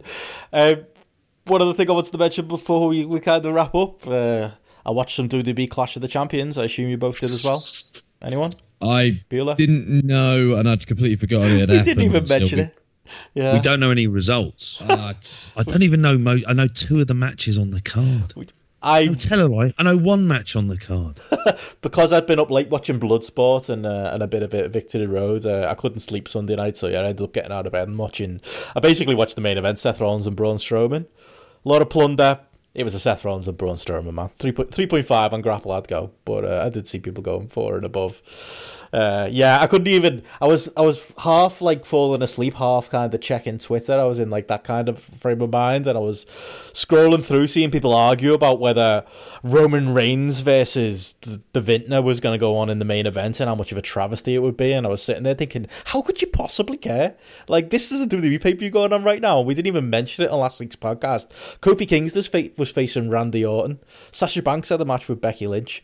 Nakamura had a match with The Miz. I couldn't care less. I am at the absolute, maybe this new Wednesday Night War boom period and whatever they're planning on doing with 205 Live might pique my interest, but I couldn't have been I literally put this on to try and get myself to fall asleep, and Rollins Strowman was all right, but yeah, it was more like a sleep aid, the last couple of matches on this show that I did catch more than anything. We've been waxing lyrical about all of these times in the sort of late 80s, early 90s, and even when you guys were going back and catching up on a lot of this stuff as well. And that's stuff that rings in the memory. These shows and this product, it is in one ear and out the other. You've mentioned some matches there, and I swear I've already forgotten what some of them are. In the fact you mentioned it less than 20 seconds ago, there's just no permanence with it. No. And I was trying to think about what are the things that I don't like, and I have to say, it's just at a point where it's kind of everything. It's the presentation, it's the commentary is fucking unbearable, absolutely unbearable. The matches feel like, I don't know. None of those matches are interesting. They're not. They've got the best roster in the world, and they can't put an interesting card together. It's incredible. It really is. But it also feels incredibly behind the times. Where's Daniel Bryan? He was doing the angle with they're setting up this bit. There's a big feud coming, Joe. Luke Harper came back. Harper and Rowan versus Reigns and Danielson. That's where we're headed. Excited? What? Yeah. Yeah, Luke Harper. Apparently, Meltzer went on record on Observer Radio on Saturday saying Luke Harper wasn't coming back to WWE, and then he came back on this pay-per-view, and Meltzer's convinced it was a conspiracy to make him wrong. Odd one, that. Fuck's sakes. He sounds like he's on one of his... is this Luke Harper, the new Joey from Friends, and his popularity over here? Could be. Yeah, that's the thing that happened. AJ Styles and Cedric Alexander had a 5-minute match. Like, that tells you everything. Like, Heyman's trying to... Heyman always gets painted as the good guy, but I think I read he was big on Cedric, and he was trying to make him. And then Cedric has a match with AJ Styles on pay-per-view, and Vince has AJ beat him in 5 minutes. I mean, I suppose Vince has changed in that AJ is his guy, and it's not like some big faceless muscle dude. But yeah, kind of shows that the I don't know what they think of Cedric Alexander, even when they give him a mini push. Just shows you not to. It's not worth getting invested in this stuff, is it? We'll talk about it in passing in the last 5 minutes of the podcast, but I don't think we're in any danger of ever becoming a WWE review. Anything podcast, worth watching? No, maybe Rollins Strowman, but you've seen it. Nah. How many matches were on this card? Like 11, 12? Something stupid? 11, I think it was, yeah. They last, 4.5 days? Yeah. There's better things to do, isn't there? Yeah, there is. There really is. Like Mindhunter, season 1 and 2 available on Netflix. Cracking show. I will say, though, it was worth watching for me just to see Cedric Alexander in there, to see him go from the lows of seeing him in the Evoke nightclub in Preston, where I saw him necking some birds just outside the toilets, to seeing him on a WWE pay-per-view. What a story for that lad. Yeah, that's a sight. Hey, watch your language when you're talking about the ladies there, Ben. I apologise, not very welcome me. Yeah, come on, mate. You know what sort of podcast this is? We're in enough trouble from the first hour, never mind. No one makes it this far. It's a focused podcast today, hasn't it? It has, really has been focused. Is there anything else you want to cover before we go? Speaking of being focused. One last thing wanted to mention, I did manage to catch, and I know I'd recommend people go out of their way of watching it as well, was Daniel Maccabee on his, well, let's face it, rather cursed tour of the UK, which had the cancelled bookings for him. But I did watch the match with him and Carlos Romo, which I really enjoyed. And I think there's, the thing about watching Daniel Maccabee is he is fresh, different. It's just like a kind of a fresh face. He's not entirely there yet, but he's got that sort of very defined technique. I know Jamesy did an interview with him, didn't he? He did. That's going to be on post on Wednesday, yeah. Yep. With that, so I look forward to hearing that as well. His stance when he goes in, I find it interesting. Like Romo is much more grappling based than I'd seen from him before, and that was really good. So it shows his improvement. It's a really small crowd. You could hear the Ogdens throughout as well.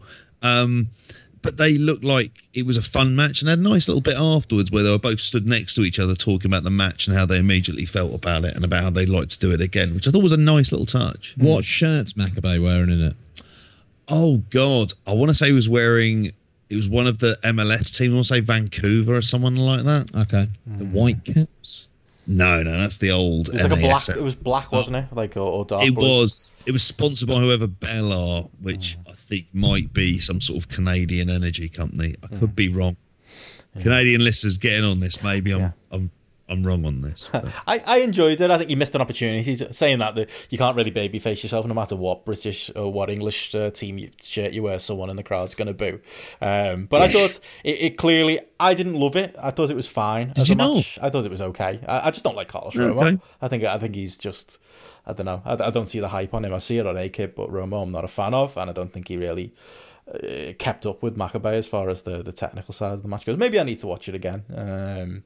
But I liked the presentation of it. I liked it was a nice, cool, like small, compact venue. I like the production of it. I love the way they've Breed have done the right thing by putting it on YouTube for free and trying to get some buzz out there and get people. People should definitely watch it. And I'm not saying it was a bad match. I just didn't, I wasn't blown over by it. For me, it was just a solid technical match with nothing more. And it's more, it's only notable for like how emotional Maccabee was coming out in the first instance. Like he looked genuinely like he was close to tears to work this essential social club in Sheffield. I thought that was kind of cool. It says that what it meant to him to be over in the UK. And he's someone who we've talked about a couple of times on this show that he's maybe not the finished article yet, but I do enjoy him and I enjoy that he offers something different. He's someone who I'd like to see on like a Bloodsport or a Tetsujin or that type of show. Yeah. And is he on the next Tetsujin? No. I don't think so. Is he going to be at? He's going to be at Tag Festival, isn't he? Is he going to be at Tag Festival? He is. He's doing. doing. Tetsuji's probably got natural shooter Chris Brooks in there again, hasn't it? I don't think he's been announced. To be fair, I think they got a kid on the show. I think it's him and David Starr. I think got announced this week.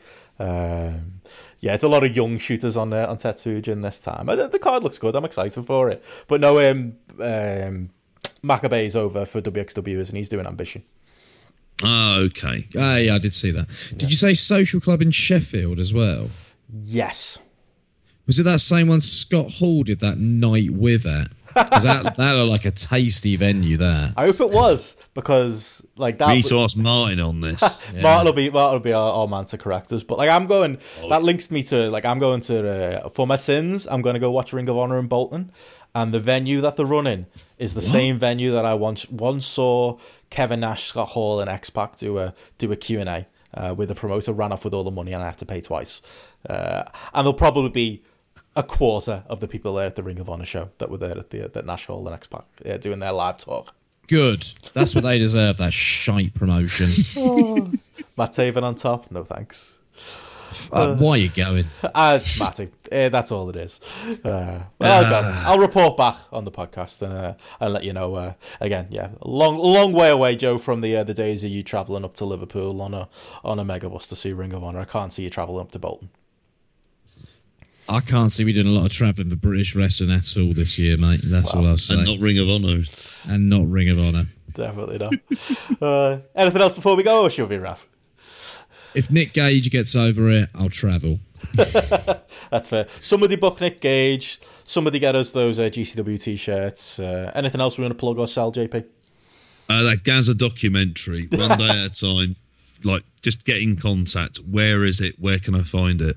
Definitely, yeah. I would love to see that too. So yeah, reach out to JP if you see it. JP on Twitter at JPJP. Reach out to me at Benson Richard E. Follow Grapple on Twitter at Grapple App. Again, and download the app on Android through the Google Play Store. Download it if you're an Apple user. You hear me say it every week. Grapple with no E. You all know where to search it. Download that. And there were a lot of shows this weekend, so you can throw in your ratings and disagree with us if you like from the different shows from this weekend and join the conversation there. But next week, I suppose, tune in for the Big Progress Burial.